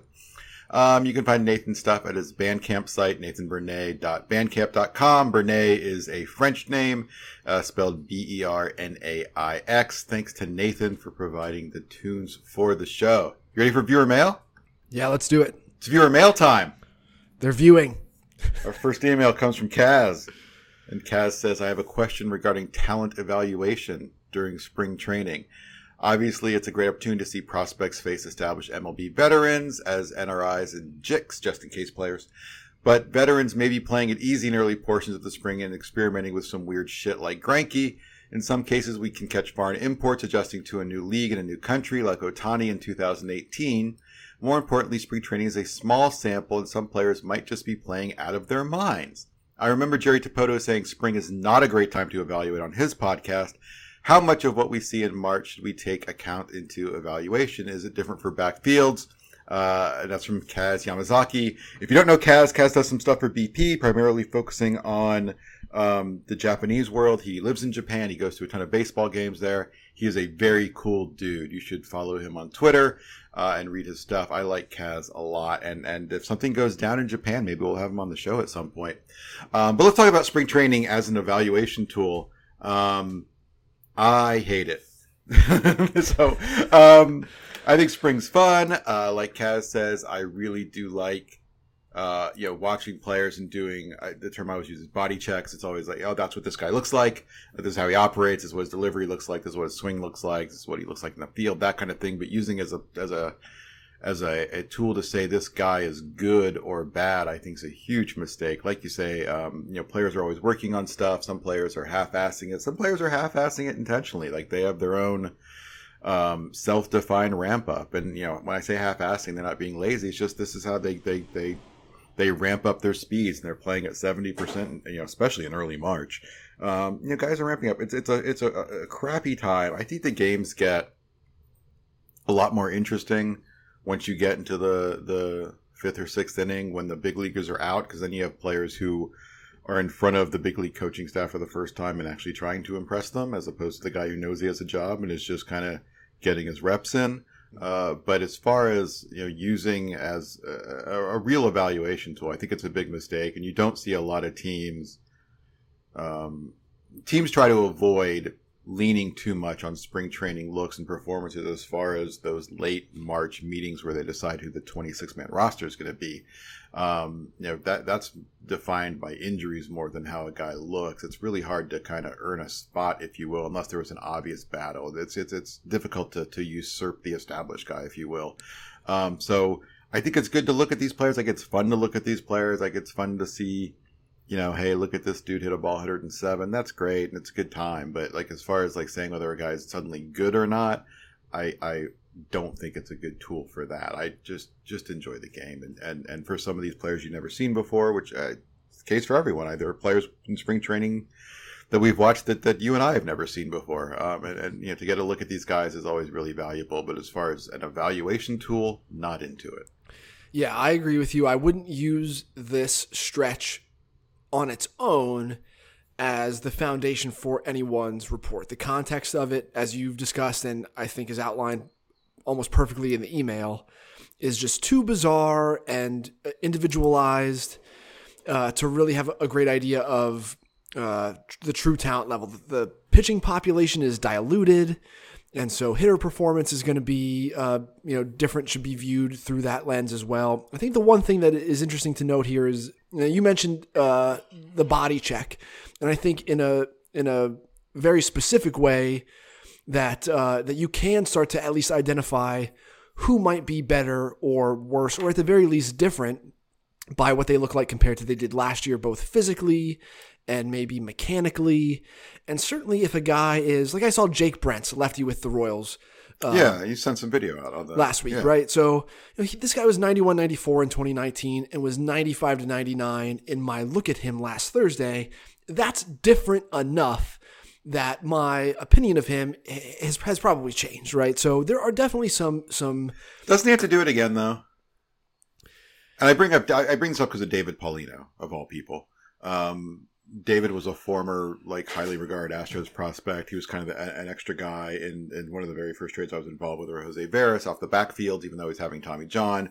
Worked his way in the Astros top 10, 6'8" righty, pure power stuff, could spin the hell out of it. Yeah. And never could stay healthy, some other issues there. I remember there was a team rules suspension at some point. And went away. Ended up going to the Blue Jays and didn't work out there. And had a really good winter in the Dominican. Tons of strikeouts, few walks, but tons of strikeouts, and was, I talked to someone who saw him down there, like a scout from the Dominican, 95, 98. So all of a sudden, like, the velo is back, and the Phillies signed him, I think at the end of December, maybe at the beginning of January, doesn't matter. And he got into his first game, and it was like 97, 95, 97. I was like, oh crap, this guy's got some stuff back here. And he pitched pretty well. And then his second game was on the backfields, and it was 92, 94. Yeah, interesting. I think, yes, that the confidence should be reinforced by the repeatability of it.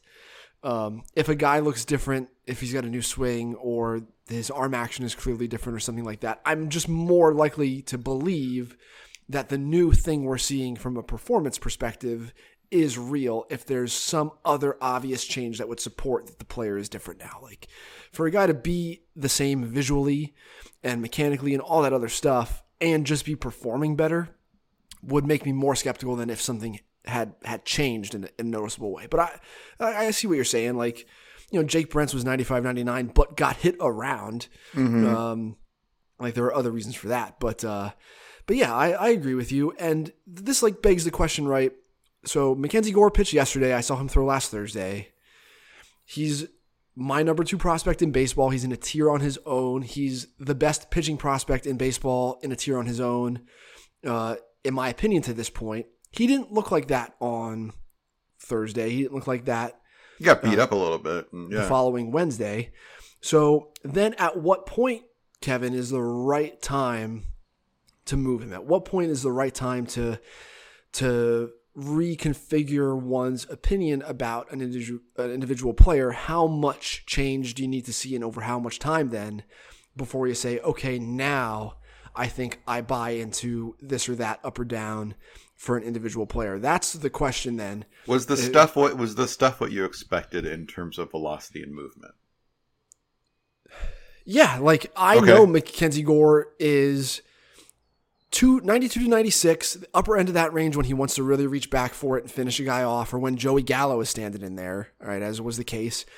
And the movement on his secondary stuff is just okay. It's going to be command dependent, but that is the piece of it that it seems a variable now. So in this specific case, his touch and feel is the thing that has been there in the past, was purportedly not there at the alt site last year, and now hasn't been there in his first 2 outings. So at what point, certainly the first spring outing, the guy's first meaningful baseball in over a year, is not the time I should expect him to have precise touch and feel command of his changeup so that it's just out of the zone every time, or that his slider is just off the plate glove side every single time, because that's how Mackenzie Gore's stuff needs to be located to play, because he doesn't have elite high-end secondary stuff. He really doesn't.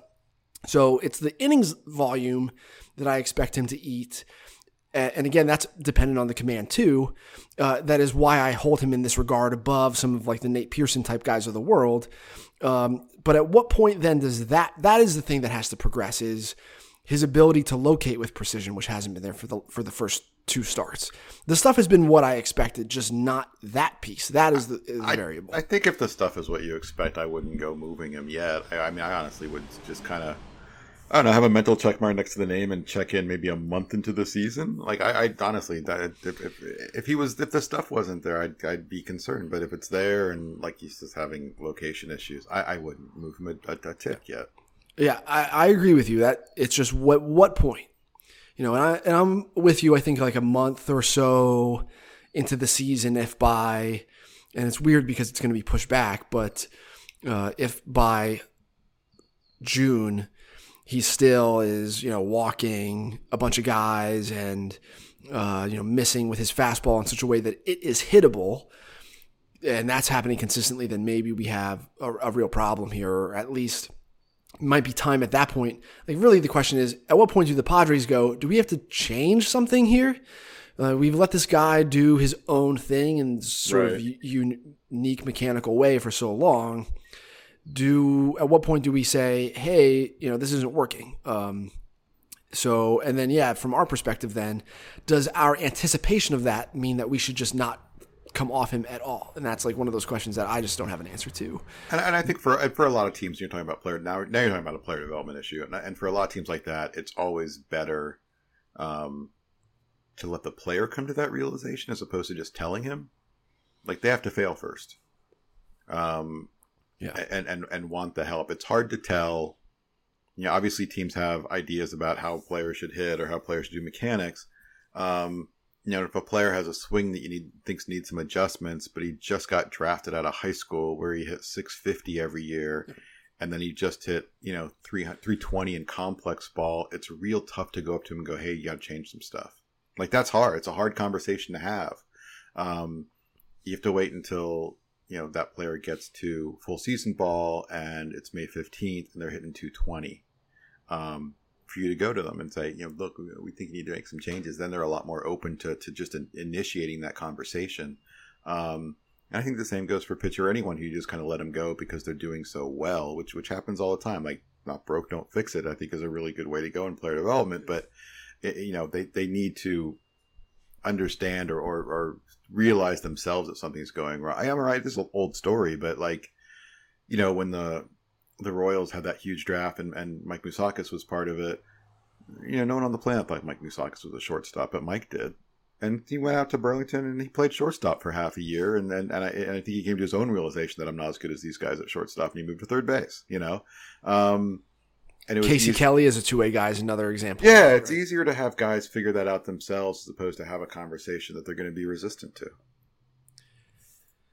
Yeah, I agree. Next email comes from Kaysen. Kaysen says, is there a difference in lacking barrel control manipulation and having a grooved swing? I would imagine they go hand in hand, but a grooved swing seems like something you could possibly fix, whereas barrel manipulation is more innate. It's a very specific question, but I think it leads to a different kind of conversation, if you don't mind. We can get into those definitions if you want, but I in terms of like video and data and mechanics and all that stuff, I think I hope it's pretty obvious, with what teams are doing that you don't see and what some people are doing that you do see that are more public, like like Driveline and things like that. That in general, the world of kind of like really advanced video mechanics is way ahead on the pitching front than the hitting front. It's been the case from the start. It's still the case now. And personal philosophy, I was having this discussion with someone with the team last week. And this is just my personal belief in this, is just that so much of hitting is hand-eye coordination. And I don't know if we're capable of measuring that. And I don't know if we are capable of improving that. And it's a shitty scouting cliche, but it's probably true. Hitters hit. And I think a huge portion of that is hand-eye coordination, which is reflected in this, and to use your term, barrel control, barrel manipulation. And I don't know what you can do to improve that. You can maybe like loosen out or extend the range of a groove swing to help them with that. But if they don't have it, they don't have it. Yeah, I agree with you. I think that's at one point, that is how we felt about certain aspects of the pitching repertoire, or at least the way we as an industry were projecting on velocity, was entirely frame based. And now it's advantageous for pitchers, in my opinion. I think a lot of teams behave this way on the amateur market, especially, it's nice to look at the late round draft picks because there's just so many of them, and it tells you a little bit more about what the teams are doing, much more than their early few round draft picks. So you get teams like Baltimore and, you guys while you were with Houston, who drafted the underlying traits and then developed the velocity piece. And part of the reason that that pitching is ahead is also because it's a thing that the pitcher's in control of. There's something that hitters have to react to a thing. Right. It's not in their control. And the pieces of their brain, it's what's going on there is ocular and neurological. It's not evident in 2,000 frames per second high-speed video shot from right behind the pitcher in the bullpen. You just can't. It's hidden what's going on that allows hitters to hit. So yes, I still think even some of the most advanced teams, the teams who you would consider analytically progressive, are the ones who do say like, look, good hitters just hit. And I think at some point, teams, if they're not already doing it, will make an effort to try to understand what's going on in the hitter's eyes and brain during that fraction of a second that the ball is hurtling toward the strike zone. And you're seeing it now with like gaze tracking and some of the virtual reality training stuff that's going on, although there are other reasons for that, to try to train that decision-making process with volume. You know, if I can put a VR headset on and watch 100 pitches from Clayton Kershaw before I have to face him tomorrow, that's just, I don't know. I don't know what difference that makes for an individual person, or if it varies person to person as to the difference it makes. The thing about the high-speed video that I've collected over the last couple of years now is it does make it much easier to see the specifics of the barrel control piece. Like, can a guy go down and scoop a ball? Can a guy shorten his swing and impact the baseball at the top of the strike zone and everywhere in between? And also watching the swings and misses occur on high-speed video, it's almost always because of missed location. It's not often because of timing. Sometimes suboptimal contact is generated because of timing, but due to missed bats, do it because their shit moves. And so seeing that has worked its way into the way I think about valuing this stuff too. But to answer the question, yes, like I just use those two things interchangeably. If a guy has a grooved swing, then by definition to me, he doesn't have barrel control. They're basically the inverse of one another. The guy with the grooved swing. You can't have groove swing and a barrel control because your swing is grooved and you can't get the balls outside of your swing path. But I'm like you, I don't know if you can fix that piece of it. There's just something about, I think maybe you can adjust the guy's mechanics. Say there's some aspect to some groups to some groove swing. I'll try to qualify this more. Where the groove swing is a product of certain mechanics, and you can try to get that out of him to give him more flexibility or more, a larger zone where he can make contact in. But his eyes still have to work, and that's I think that's such a black box at times as to how that works. Right, and there are a few examples of players who have like failed a vision exam and their bonus got whacked, right? Yeah, it's pretty clear that vision's a huge part. Yeah. But it is one of those things that like I don't know what part of the brain is firing when you have to decide whether or not to swing at a pitch. And there are probably some ethical implications of trying to understand that about children, amateur players, that is, it's a Rubicon that I don't know if I'd be willing to cross, even if you told me like, I went to some neuroscience conference and see a guy in a Yankees cap and I'm like, hey, I'm a baseball writer. You want to talk about how, the entire baseball industry is maybe missing something here in your field? And I bet that guy would tell me a bunch of stuff, but I don't know then how like the NBA assesses young players' growth plates to see how much room they have left to grow. And like that kind of gives me the skeevies a little bit. There's always been talk about for international players because they're so young and obviously not physical mature of taking x-rays of their wrists. Because I think that the wrists, I'm going to miss part of this, so bear with me. Some of this is wrong, but this is what I'm going to say. There's some sort of like bone to cartilage ratio in your wrist that changes as you go through puberty, as you have your growth spurt and everything like that. And looking at that ratio of bone to cartilage in your wrist allows you to help project how big someone's going to get. And there's been talk of just doing a wrist x-ray on a kid to help understand how large he's going to be. Yeah, and that's the type of thing that fascinates me. And it's in that vein of, 15, 16-year-old Eric watching the NFL Combine and trying to find interesting correlates between how they're performing athletically and how they perform on the field later.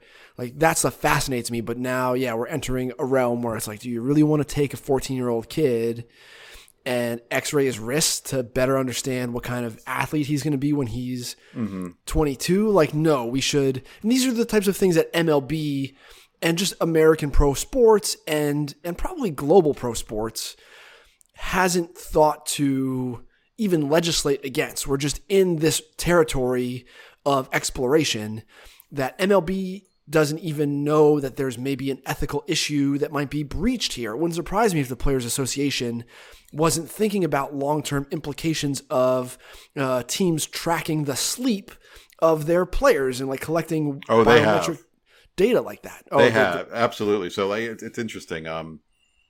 You know, the teams do it with minor leaguers, and a lot of teams have started to do this, especially during spring training, where the players are wearing tracking devices, basically, that allows you to see how they're moving and how much they're moving and things like that. And everything from that to like the bat sensors that you put on the knob of the bat, all that kind of stuff. The Players Association has said, yeah, don't use that. Like, don't do it. Don't, if they ask you to, say no. They're going to use it against you. And so, I mean, the players are very aware of some of the technology, but it's in terms of, they're like fine with the pure baseball stuff, but some of that's not directly baseball related, they've taken a pretty strong stance and made it pretty clear that players do not participate in this, because it's ethically, you know, a little ugly, and if it has nothing directly to do with baseball, you should question it. Yeah, all you have to do is look at it's a microcosm, like so many things in baseball are, of a broader societal issue, which is like, here's this phone in my pocket that is tracking this, that, and the other thing that, you know, here I'll agree to these terms and conditions, right? And then the long-term implications of that have been pretty bad. Not even long-term, just short-term. You know, how long have cell phones really been around? I don't know. I had my first one probably at like 16. It was T9. Texting Abby Cunningham is like a high school junior or whatever, but and yeah, that was grueling. And now it's just totally different, right? And the way I think that the thing that is in the corner of the people who are proponents of this type of stuff is integration at the amateur level. You see the blast motion and kinetic tracking stuff at area code games. Like, they have a booth. In addition to going and buying a new glove or a new bat, you know, you can get a blast motion sensor put on the knob of your bat, and a readout comes into an app on your phone. And so I think if players are being exposed to that type of stuff at the amateur level, and they know it's cool too, they're just fascinated by it. Yeah. That might have a different approach from players who might be more willing to do that type of stuff. All it takes is someone convincing them that it's good for them to do. Yeah. You know, whether they do it by saying, hey, like, if that guy doesn't do it and you do, guess who the org is more likely to promote, all else being equal, right? Well, the minor leaguers are in the union. They don't have a choice. You know, all the minor leaguers are willing to put, you know, blast motion sensors on their bats. It's when you go up to a big leaguer, and they have every right, and most of them do say no. One thing that hasn't happened in the public realm is maybe this pre-draft combine that we're going to get will start to illuminate some of that stuff, is age over age trends in some of this underlying stuff. Like, we can say, all right, here's exit velocity, but like, I can piece it together because like Kylie's got TrackMan data from a couple years ago.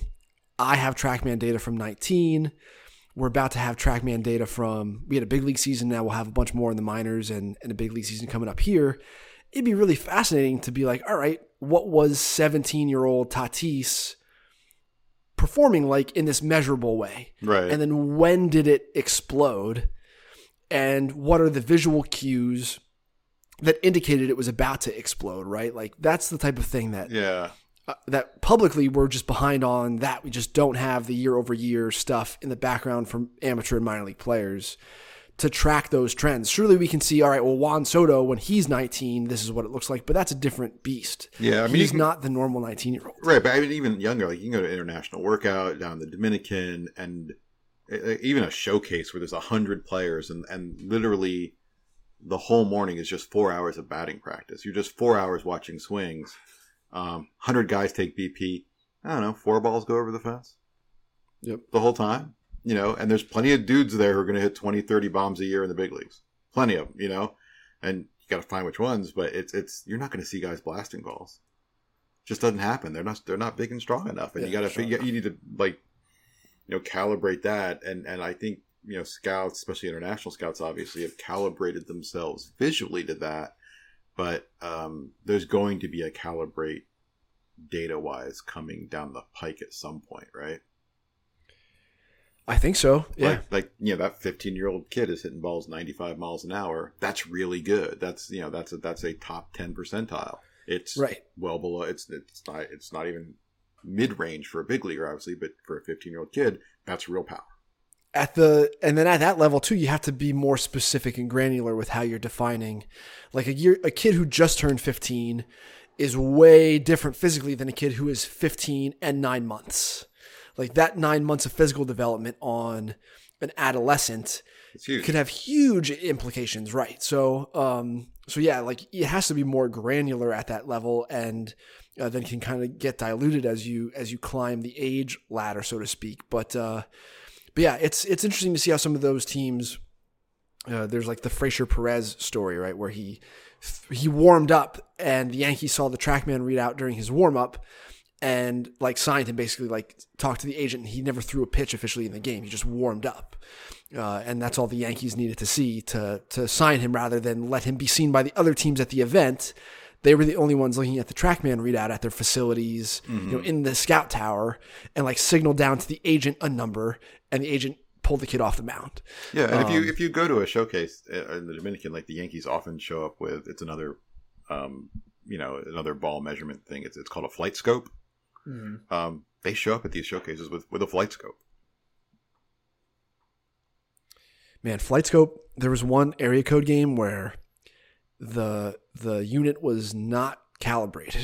Right. Yeah, that happens. And we were all watching it and just like, that's not right. Even the scouts who at that time were just like, so what does it mean?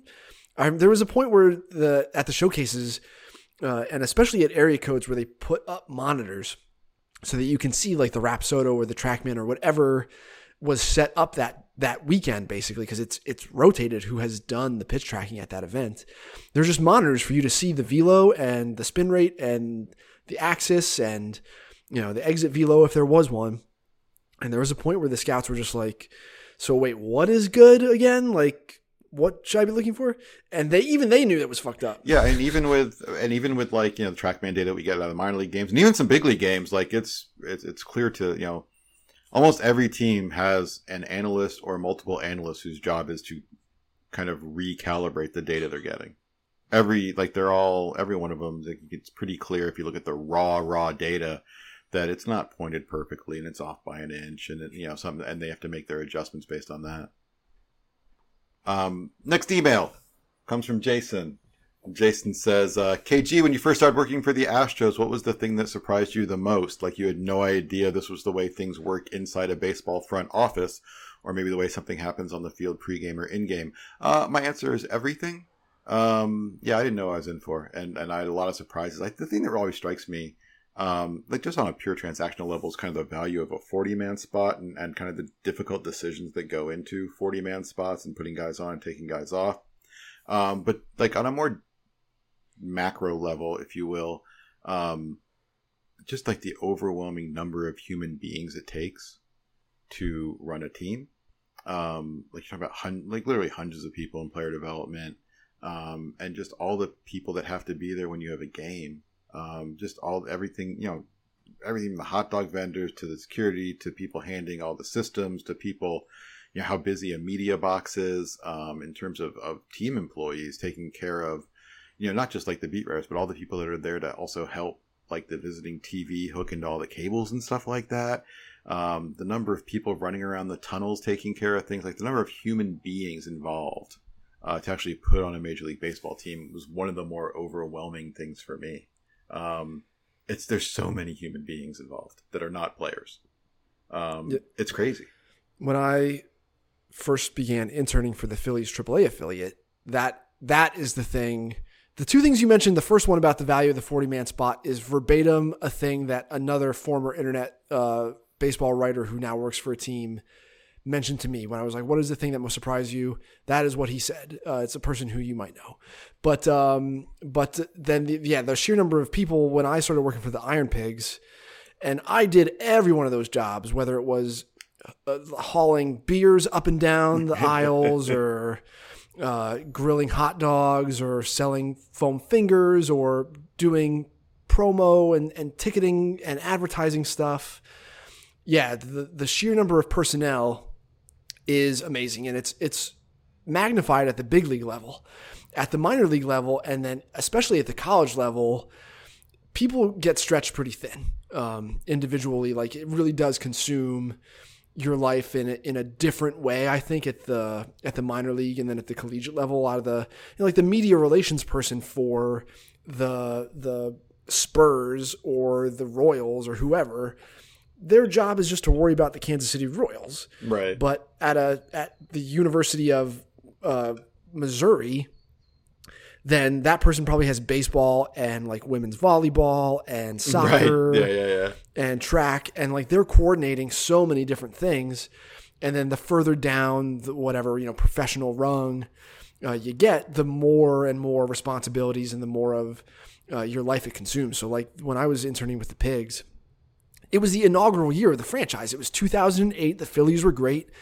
The ballpark was an hour and a half north of Philadelphia, and it was packed. We had so many bugs that needed to be worked out that we didn't anticipate. Parking was a huge issue that first night when the Phillies scrimmaged the Iron Pigs, which was like, it was a bunch of lifers. It was Andy Tracy and Mike Cervenak. Nice. And John Knott, and who was Steve... Oh man, Steve Klein was, in the final throws in a way that was like kind of painful to watch sometimes. And I've seen him on the backfield here in Arizona, and he kind of regrets, some of the dugout tirades he had that last year. Jason Jaramillo was like the best prospect in the team. Anyway, yeah, it was nuts. It was people from all over the country, from other minor league affiliates, came together to start this one from scratch, and they were all living together, and there was a lot of drama that stems from that.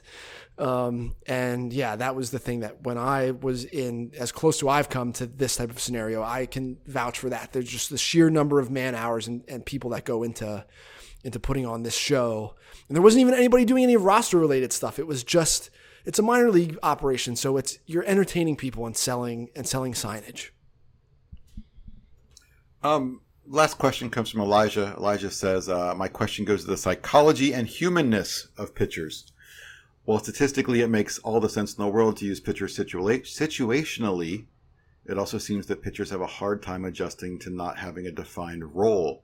So that led me to several thoughts. When deciding which stars to convert to relief, as there seem to be very few pure relief prospects, is how well the pitcher will adjust given much consideration. Most often I read or heard about workload injury risk or a lack of that extra pitch as a reason for shifting an arm to the pen. So while most big league relievers have made that adjustment to pitching and relief, do teams then consider their players' psychological profiles individually and as a unit to figure out who is best suited to shifting roles? Perhaps this will be a moot point as teams are changing their expectations for what a starter's role in a pitcher's, and pitchers are just all pitchers at the end of the day, no matter when they got their outs. It's a fun question. You'll hear a lot of differing opinions on this. It is my experience that players are very comfortable in a role. Players want to know what their role is. Players want to know what they're expected to do. I think there are pitchers who probably have a hard time adjusting, for example, to what the Rays do. There are plenty of relief arms who are going to literally hang in the locker room and maybe even take a nap. And not head out to the bullpen until the fifth or sixth inning. And there are plenty of guys who, I know no one likes to hear this. There are plenty of guys who, the closer mentality is a cliche that gets made fun of a lot. I don't care. I believe in it. I think there are guys. I think there are guys who can handle the last 3 outs of an inning. I think there are guys who handle it less well. I guess is how I will put it. And there's also just a comfort level, and this is not a pitching story, but it's a hitter story, and it's interesting to see kind of some of the stuff coming out of George Springer with the Toronto Blue Jays, and obviously, I think on paper it probably makes sense for George Springer to hit third or fourth. George Springer's way more comfortable and is very happy hitting leadoff, and you can see he's been hitting leadoff for the Blue Jays a lot, and I think that's probably where he's going to end up, because where he wants to be. And if that's where the dude wants to be and he thinks he's better there, let him hit leadoff. It doesn't matter. It's a batting order. If you're not hitting him eighth, if he gets first or fourth, fine.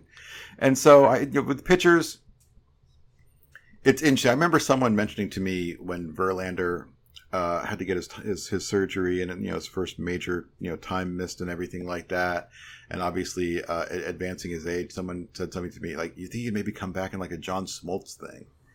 And my first thought was, I can't imagine having the conversation with Justin Verlander and telling him you want to pitch in relief, because that dude wants to start. I can't even imagine him being open to that. And there are other guys who I think would be happy to do it. There are some guys who are like, as long as you put me in the game, I don't care. There are plenty of guys like that, and they mean it, and it is true. And I think the Rays have done a really good job with the way they do pitching, which I still think is more because they have to as opposed to really smart. They've done a good job kind of having their guys accept the fact that, shit, I might pitch the third and I might pitch the seventh. I think they've done a really good job kind of adjusting their arms mentally to that kind of thing. But there are plenty of dudes who are comfortable in a certain role. I say it all the time. This is episode 4. It's probably the 4th episode I've said this in. Players are not Stratomatic cards. They're human beings. You can't expect equal production when you change what you're expecting of them. And so, yeah, teams definitely take that stuff into consideration, and there are very long discussions with teams, primarily coaches and players, to discuss their kinds of roles. I know, I can think of times where, a player was asked to change his position and, went from, what he was used to, something wasn't very useful, and was absolutely miserable about it and didn't like it and hated playing that new position. Didn't, and it definitely affected things. So it happens all the time. Players like comfort. Players thrive when they are comfortable. And so you try to make sure that they are exactly that. I think so I totally agree with you on the closer mentality thing. I think what I said about the earlier assimilation applies to this piece of it too, like what the Rays do. If the way they make their players understand it is, basically you're going to be deployed based on the leverage index, and that's done at an earlier stage, I think that you're more likely to have the players be comfortable with and buy into that. Like the reason I believe the closer mentality is a thing, and I'll expound upon that momentarily, but it's the same thing is like it's perception. So I used this on a podcast the other day, but you do other podcasts? I did, yeah. Another, sorry, yeah. My vocal cords aren't monogamous. I thought we talked about this. Look, I want to talk into other microphones, Kevin. So we have an open relationship. Yeah, it's auditory. I don't know. I can't think of a. Well, I've read a book about it, so we'll be able to do it. But yeah, like, look, it's safer to fly than it is to drive to the airport, and yet people are scared to fly. And so I understand that you're like, hey, look, you're a professional baseball player. You've pitched in front of a lot of people before. Why should these 3 outs in the 9th inning be any different than 3 outs in the 7th inning? But if a dude perceives it to be that way, then it just kind of is, right? Like at the same time, flying is statistically safe. You are in a chair in the sky going a couple 100 miles per hour, aren't you? So yes, you're defying gravity. You frame it that way, and it sounds like a scary thing. But I like the way the Rays do it. I totally agree that there are certain levels. Comfortability is an important part of this. Getting your players to buy in to the way you want to do things then becomes the challenge, and the thing that if you can do, it renders that stuff moot. I do think there are people who are built to pitch in the 9th inning or in, pick a role, whatever it is. There are guys who are not. And then there are guys who can, over time, adjust to that. It was weird being a Phillies fan and knowing Jimmy Rollins wanted to lead off, and also knowing that Charlie Manuel didn't want him to. Right. And watch that interplay occur. And know that when Brad Lidge seemed to come in a non-safe situation, that, boy, he really sucked. And this is all anecdotal. And then, Ryan Madsen comes in when Lidge starts to be bad consistently and struggles in the closer role initially, then develops one of the dirtiest relief changeups of the last century and is great. then after that, like was totally fine after a little while when he was closing. And so I think the answer is that it depends on the dude. Some guys can't, some guys can, and some guys can over time. And then I think the thing that is folly is to try to guess which of them is that one. Who's, it's one thing to look at Jonathan Papelbon or whoever is breathing fire out there stomping around on the mound and know that, that guy wants the ball in the ninth inning. Like, that's pretty easy. But trying to pick out who, if you gave him the chance over time to develop that comfortability, would versus who would not, that is the thing that I think is folly to try to predict. So that does it for the email. As always, if you want to send us an email, ask us anything. It's chinmusic@fangraphs.com. It's time to get an update from Eric. Eric, what have you been up to? You're not working hard at all these days, are you? I'm doing big sigh. Stuff. Big sigh. Well, I'm trying to think about how I want to. This is one of the things that's been funny about. Most of your world right now is kind of consumed by prospect lists. Right. But the pandemic, what I'm trying to get to is that sound people make on the phone. When you're talking to people on the phone and they're looking through a spreadsheet or they're trying to find a guy's Tommy John date in their system, or maybe you have interpersonal conversations with people that don't have to do with anything like that, but people do their gap sound on the phone where they're like, or, they're looking for something or thinking about something and they don't want that silence to be in there. And that was what my sigh was about. But, but yeah, a lot of prospect lists, a lot of draft stuff. It's a busy time of year. I'm trying to keep my shit together and be disciplined and, take care of myself as best I can while I am also doing all of this work. It just sucked. Like, I had to move in October and November, basically. Like, that's just when I had to move rather than start prospect lists. I had to put a house together, So yeah, a little bit behind the ideal pace of the lists, but there's so much fresh information flowing in now, and having you around has, like, I'm not worried about it or really stressing over it in like an anxious no way. But it is a lot of work to do. Yeah, I like doing it. And I feel lucky to be able to do this, but yeah, it is a lot of stuff. And so people know, like, I've started to rework the media muscles, and I've started to step in on and help Eric get some of these prospect lists out. I've spent much of the week writing up Detroit Tigers prospects, as well as talking to people with the Tigers and then people outside the Tigers who've seen the Tigers, and trying to figure out. I wrote it. Quick aside. Right before we started talking, I was working and I, like, the Tigers have a very strange prospect. They have a slugging outfielder who hasn't played yet, who got almost $3 million, who almost nobody saw internationally. And that's a tough guy to write up, and so, but yeah, working through this. So just, some of the, I don't know. So just to kind of help Eric split up the work, it's a ton, and Eric's insane and wants to write these long lists. Back in the day, I was writing up a top 11, and it's easy. Like, you didn't have to, you had to focus on, like, I know the 11 are going to come out of these 20 players. I don't need to dig on 60. And so to, like, dig on 3 times as many and write up 4 times as many, I think is a gargantuan task that no human should have to do alone. Thanks. No, yeah, I'm trying to help. Yeah, I mean, I don't know how you. No, I don't know how you got halfway fucking through it. To be honest with you, I just can't imagine. And I know you put in long days, and I know you have an obsessive personality, and that helps. But yeah, it's crazy. Yeah, and anything that I'm about to say might just be me retroactively justifying all of it to myself, right? But that's all we all do. Come on. But right, that's living, baby. I don't know. I'm definitely at some point going to have a conversation with myself about, like, ambition and directing it toward more meaningful stuff. At the same time, I did want to create a more comprehensive central location for people to learn about prospects. And like I said before, it's not at the very top where you can really learn about team behavior and that type of stuff. It is in the middle and at the bottom where teams are taking flyers on random guys. That's where they tell you what the trends that they're looking for, the traits that they're looking for, the attributes in the players that they desire, and are trying to apply developmental concepts to. So that is where the interesting piece of this rests for me is in the underbelly. It's in the 35 plus future value tier and below.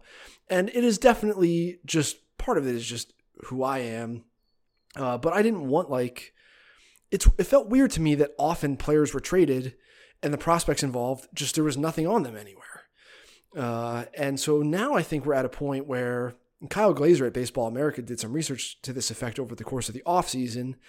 How many players in an average system end up playing in the big leagues at some point during their career? And it is about 40 guys. Mm-hmm.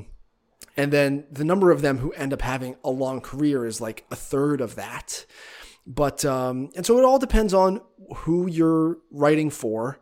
And in my case, and I think this is has been my biggest flaw, it's me.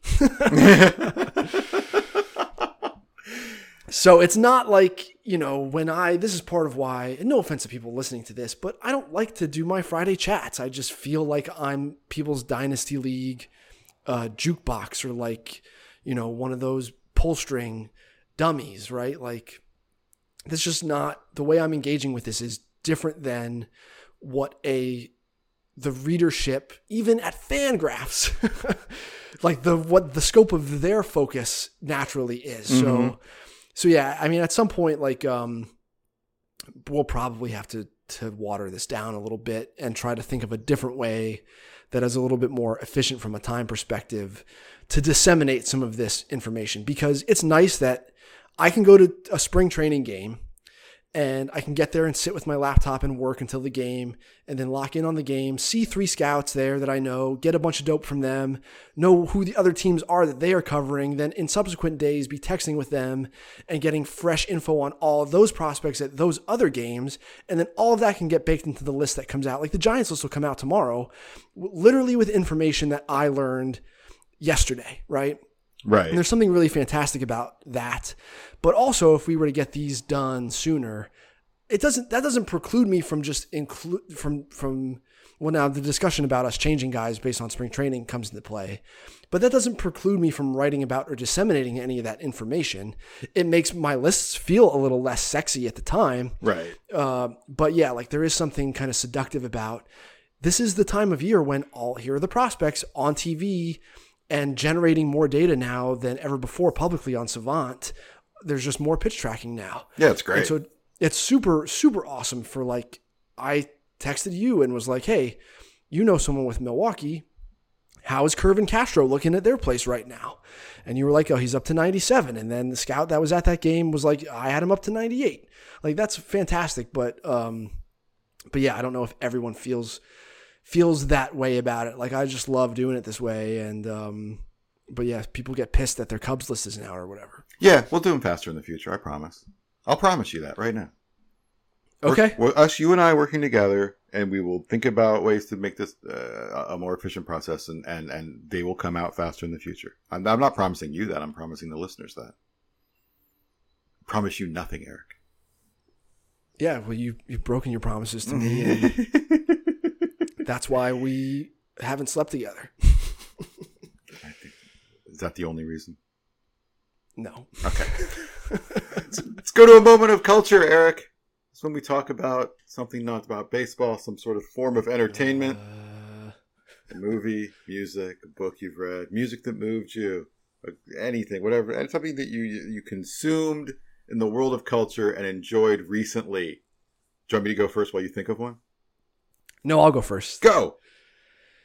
Do you know who Joe Frank is? No. Oh, I'm kind of surprised by that. There's a guy, he's dead now. His name is Joe Frank, who he had like a nomadic radio career, and he has like audio art clips. Some of them are like 45 minutes to an hour long. Some of them are about 10 minutes long. And they're just sort of avant-garde pieces of audio. His estate has a website, joefrank.com. And I think there's a way where you can sign up as a member on the website, and there's like a suite of free audio clips for you to listen to.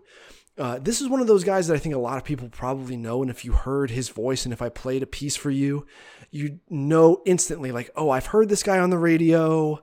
I was driving one night and was sort of hypnotized by this spoken word piece with like looped music behind it.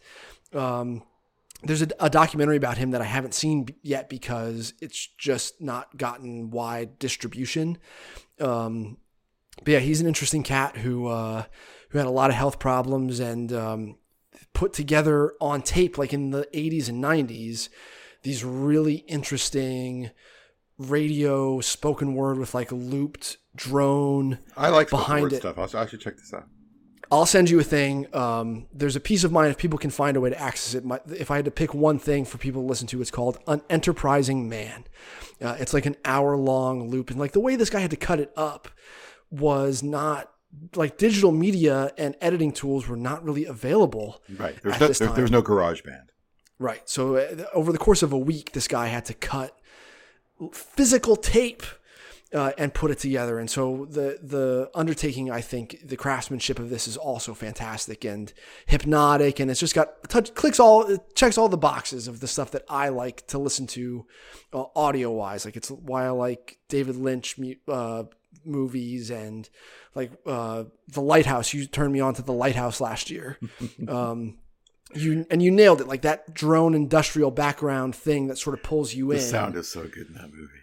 Yeah, like that describes a lot of this guy's work to a T. Interesting story. Quick side note. I saw The Lighthouse in a theater in Houston, Texas, the afternoon before Game 7 of the 2019 World Series. Oh, I'm sure that's interesting then that the Margaret wanted me to get out of my head for a little bit. And saw that movie. I don't know how you could not have just identified with the characters in that movie at that moment then. And it had to be a weird mirror held up to you at that exact moment. And still do, yeah. But if you haven't seen The Lighthouse, I think it's on Amazon Prime. Check it out. I do have to edit out a lot of your fart sounds. So, on the pod. But yeah, so joefrank.com. Check this out. Joe Frank. I know I'm going to. Thanks for that. Speaking of things on Amazon Prime, if you listened to last week's episode with Steve Albini on talking about how COVID has affected the music industry, we did briefly talk about a band that we're both into called Sleaford Mods. And I did text a Sleaford Mods song or tweeted a Sleaford Mods song out. If you don't know who these guys are, it's I can't remember being this excited about something I haven't heard before in years. It's two guys, working class guys from England. One simply creates a kind of electro beats and the other guy screams over them. Mostly like class warfare and class struggle stuff. It's kind of remarkable. They're amazing live. The one guy just kind of shows up with his laptop, and when the song starts, he hits a couple keys to start the song and just kind of bobs along while the other guy screams. They are fucking amazing. And they've done everything kind of independently. They've kind of done almost all their stuff kind of outside the traditional mechanics of the music industry. And there is a documentary about them on Amazon Prime called A Bunch of Cunts. The final word spelled Kunst. But it's on Amazon Prime. It's free, and you can see plenty of live footage, but also kind of shows how they operate and how they record and how they put songs together. And it shows them also kind of becoming big is a bad word, semi-big in England to the point where they do make a decision and end up on a real record label. They released all their stuff was kind of self-released. They end up on Rough Trade, which is kind of like, like a bigger indie label, if you will, kind of like a Matador kind of thing. But they end up, doing that, and it's just kind of like their explosion into just these two guys, playing real small. I mean, call them a venue. Guys playing bars, but with a cult following for sure, and with good reason to kind of get bigger. And it finishes them with playing. I want to say it's Coachella. It might be something else. It wasn't Coachella. It was one of the bigger. It was Glastonbury, in England, one of the big music festivals there. But it's great. They're great. Highly recommend. Everyone today has Spotify or Apple Music. Something, just type up Sleaford Mods and start listening. It's just absolutely fantastic, and it's a really entertaining documentary. You sent me the video that you tweeted, which is like a live performance for a studio audience on some sort of BBC show. Yeah, Jules Holland. Yeah. Okay, and it is. You and I have talked about this on our own, but you and I like some of the same stuff, but for different reasons. And so when you sent me this, like when I listen to music, I want to hear a Johnny Marr guitar riff. Like that's what I like, is the subtle nuance of the way he is playing this very difficult riff, throughout a Smith song. That is my peak level of appreciation for music, is like that type of stuff. This is a group who, if you made me listen to it and not see what was going on, where I would just be like, no, I don't care. Not into this at all. But to watch the guy sip a Heineken and just kind of stand there, just bob along, nodding his head after he's, hit the space bar on the laptop or whatever, and have the other guy to describe the other dude's mannerisms would be very difficult. Frantic. Yes. Histrionic. And that is, I'm glad that you sent me a video of them performing live, because that I was captivated by. The energy that they both sort of exude is bizarre, and it has it's high contrast from one another because it is just one silent. It's like Penn and Teller. One guy just it very much is. You're right. One guy's just kind of standing there hanging out, and at some point I'm like, that guy's just going to keep doing this the whole song, isn't he? He's just gonna. He hit play. The song's going. He hit space bar on his laptop, and it is outputting the beats. He's done. That discovery that is the setup here was it really tickled me. That was when I was just like, all right, yeah, I do love this stuff. And then I have seeked out, again, I only care about watching them perform. So I have seen some of their other live stuff, and it is interesting to see them in a festival atmosphere on a stage that is not enclosed in a studio, and see how you can see how this guy had to up his energy level to captivate, a bunch of people standing in a pit in front of him outside. Mm-hmm. It's just not easy to do that as one guy with a microphone in a place, in a venue like that. So yeah, they were fascinating to watch, and I was glad that you forwarded that along on Slack. Check them out, Sleaford Mods. I think we're done here, Eric. We've talked a lot. This could be a long episode. We don't care. It's a podcast. There's no time limit. Do what you want. Yeah. So I had a class in college that was like a sports media class, and it was taught by one of the older guard type dudes who was bemoaning. He's the type of guy who would bemoan statistics in baseball, except he was bemoaning some of the internet stuff related to sports journalism. And of course he was justified in some of it. Like Fans Edge and all that stuff. That's where you buy shirts. But yeah, he was upset about those types of things. And we did a project in there where we had to talk for 10 minutes about the NFL draft or something like that. We had some sort of you and a partner team up and do a segment that would be playable on TV. And it was only supposed to be 8 minutes. And the review I got, my grade, I get it emailed to me, and it says, you went on for an ear-splitting 21 minutes. It was just the worst feedback I've ever gotten on anything I did academically. And that's somehow, even though I remember how that made me feel, here we are. The lists are this long, and so is the episode of this podcast. So I haven't put this thing together yet, so I have no idea how it's going to be. I'll make an estimate. We hope you've enjoyed this ear-splitting 2.5 hours. Thanks for listening. If you want to email us, chinmusic@fangraphs.com, and we will see you next week.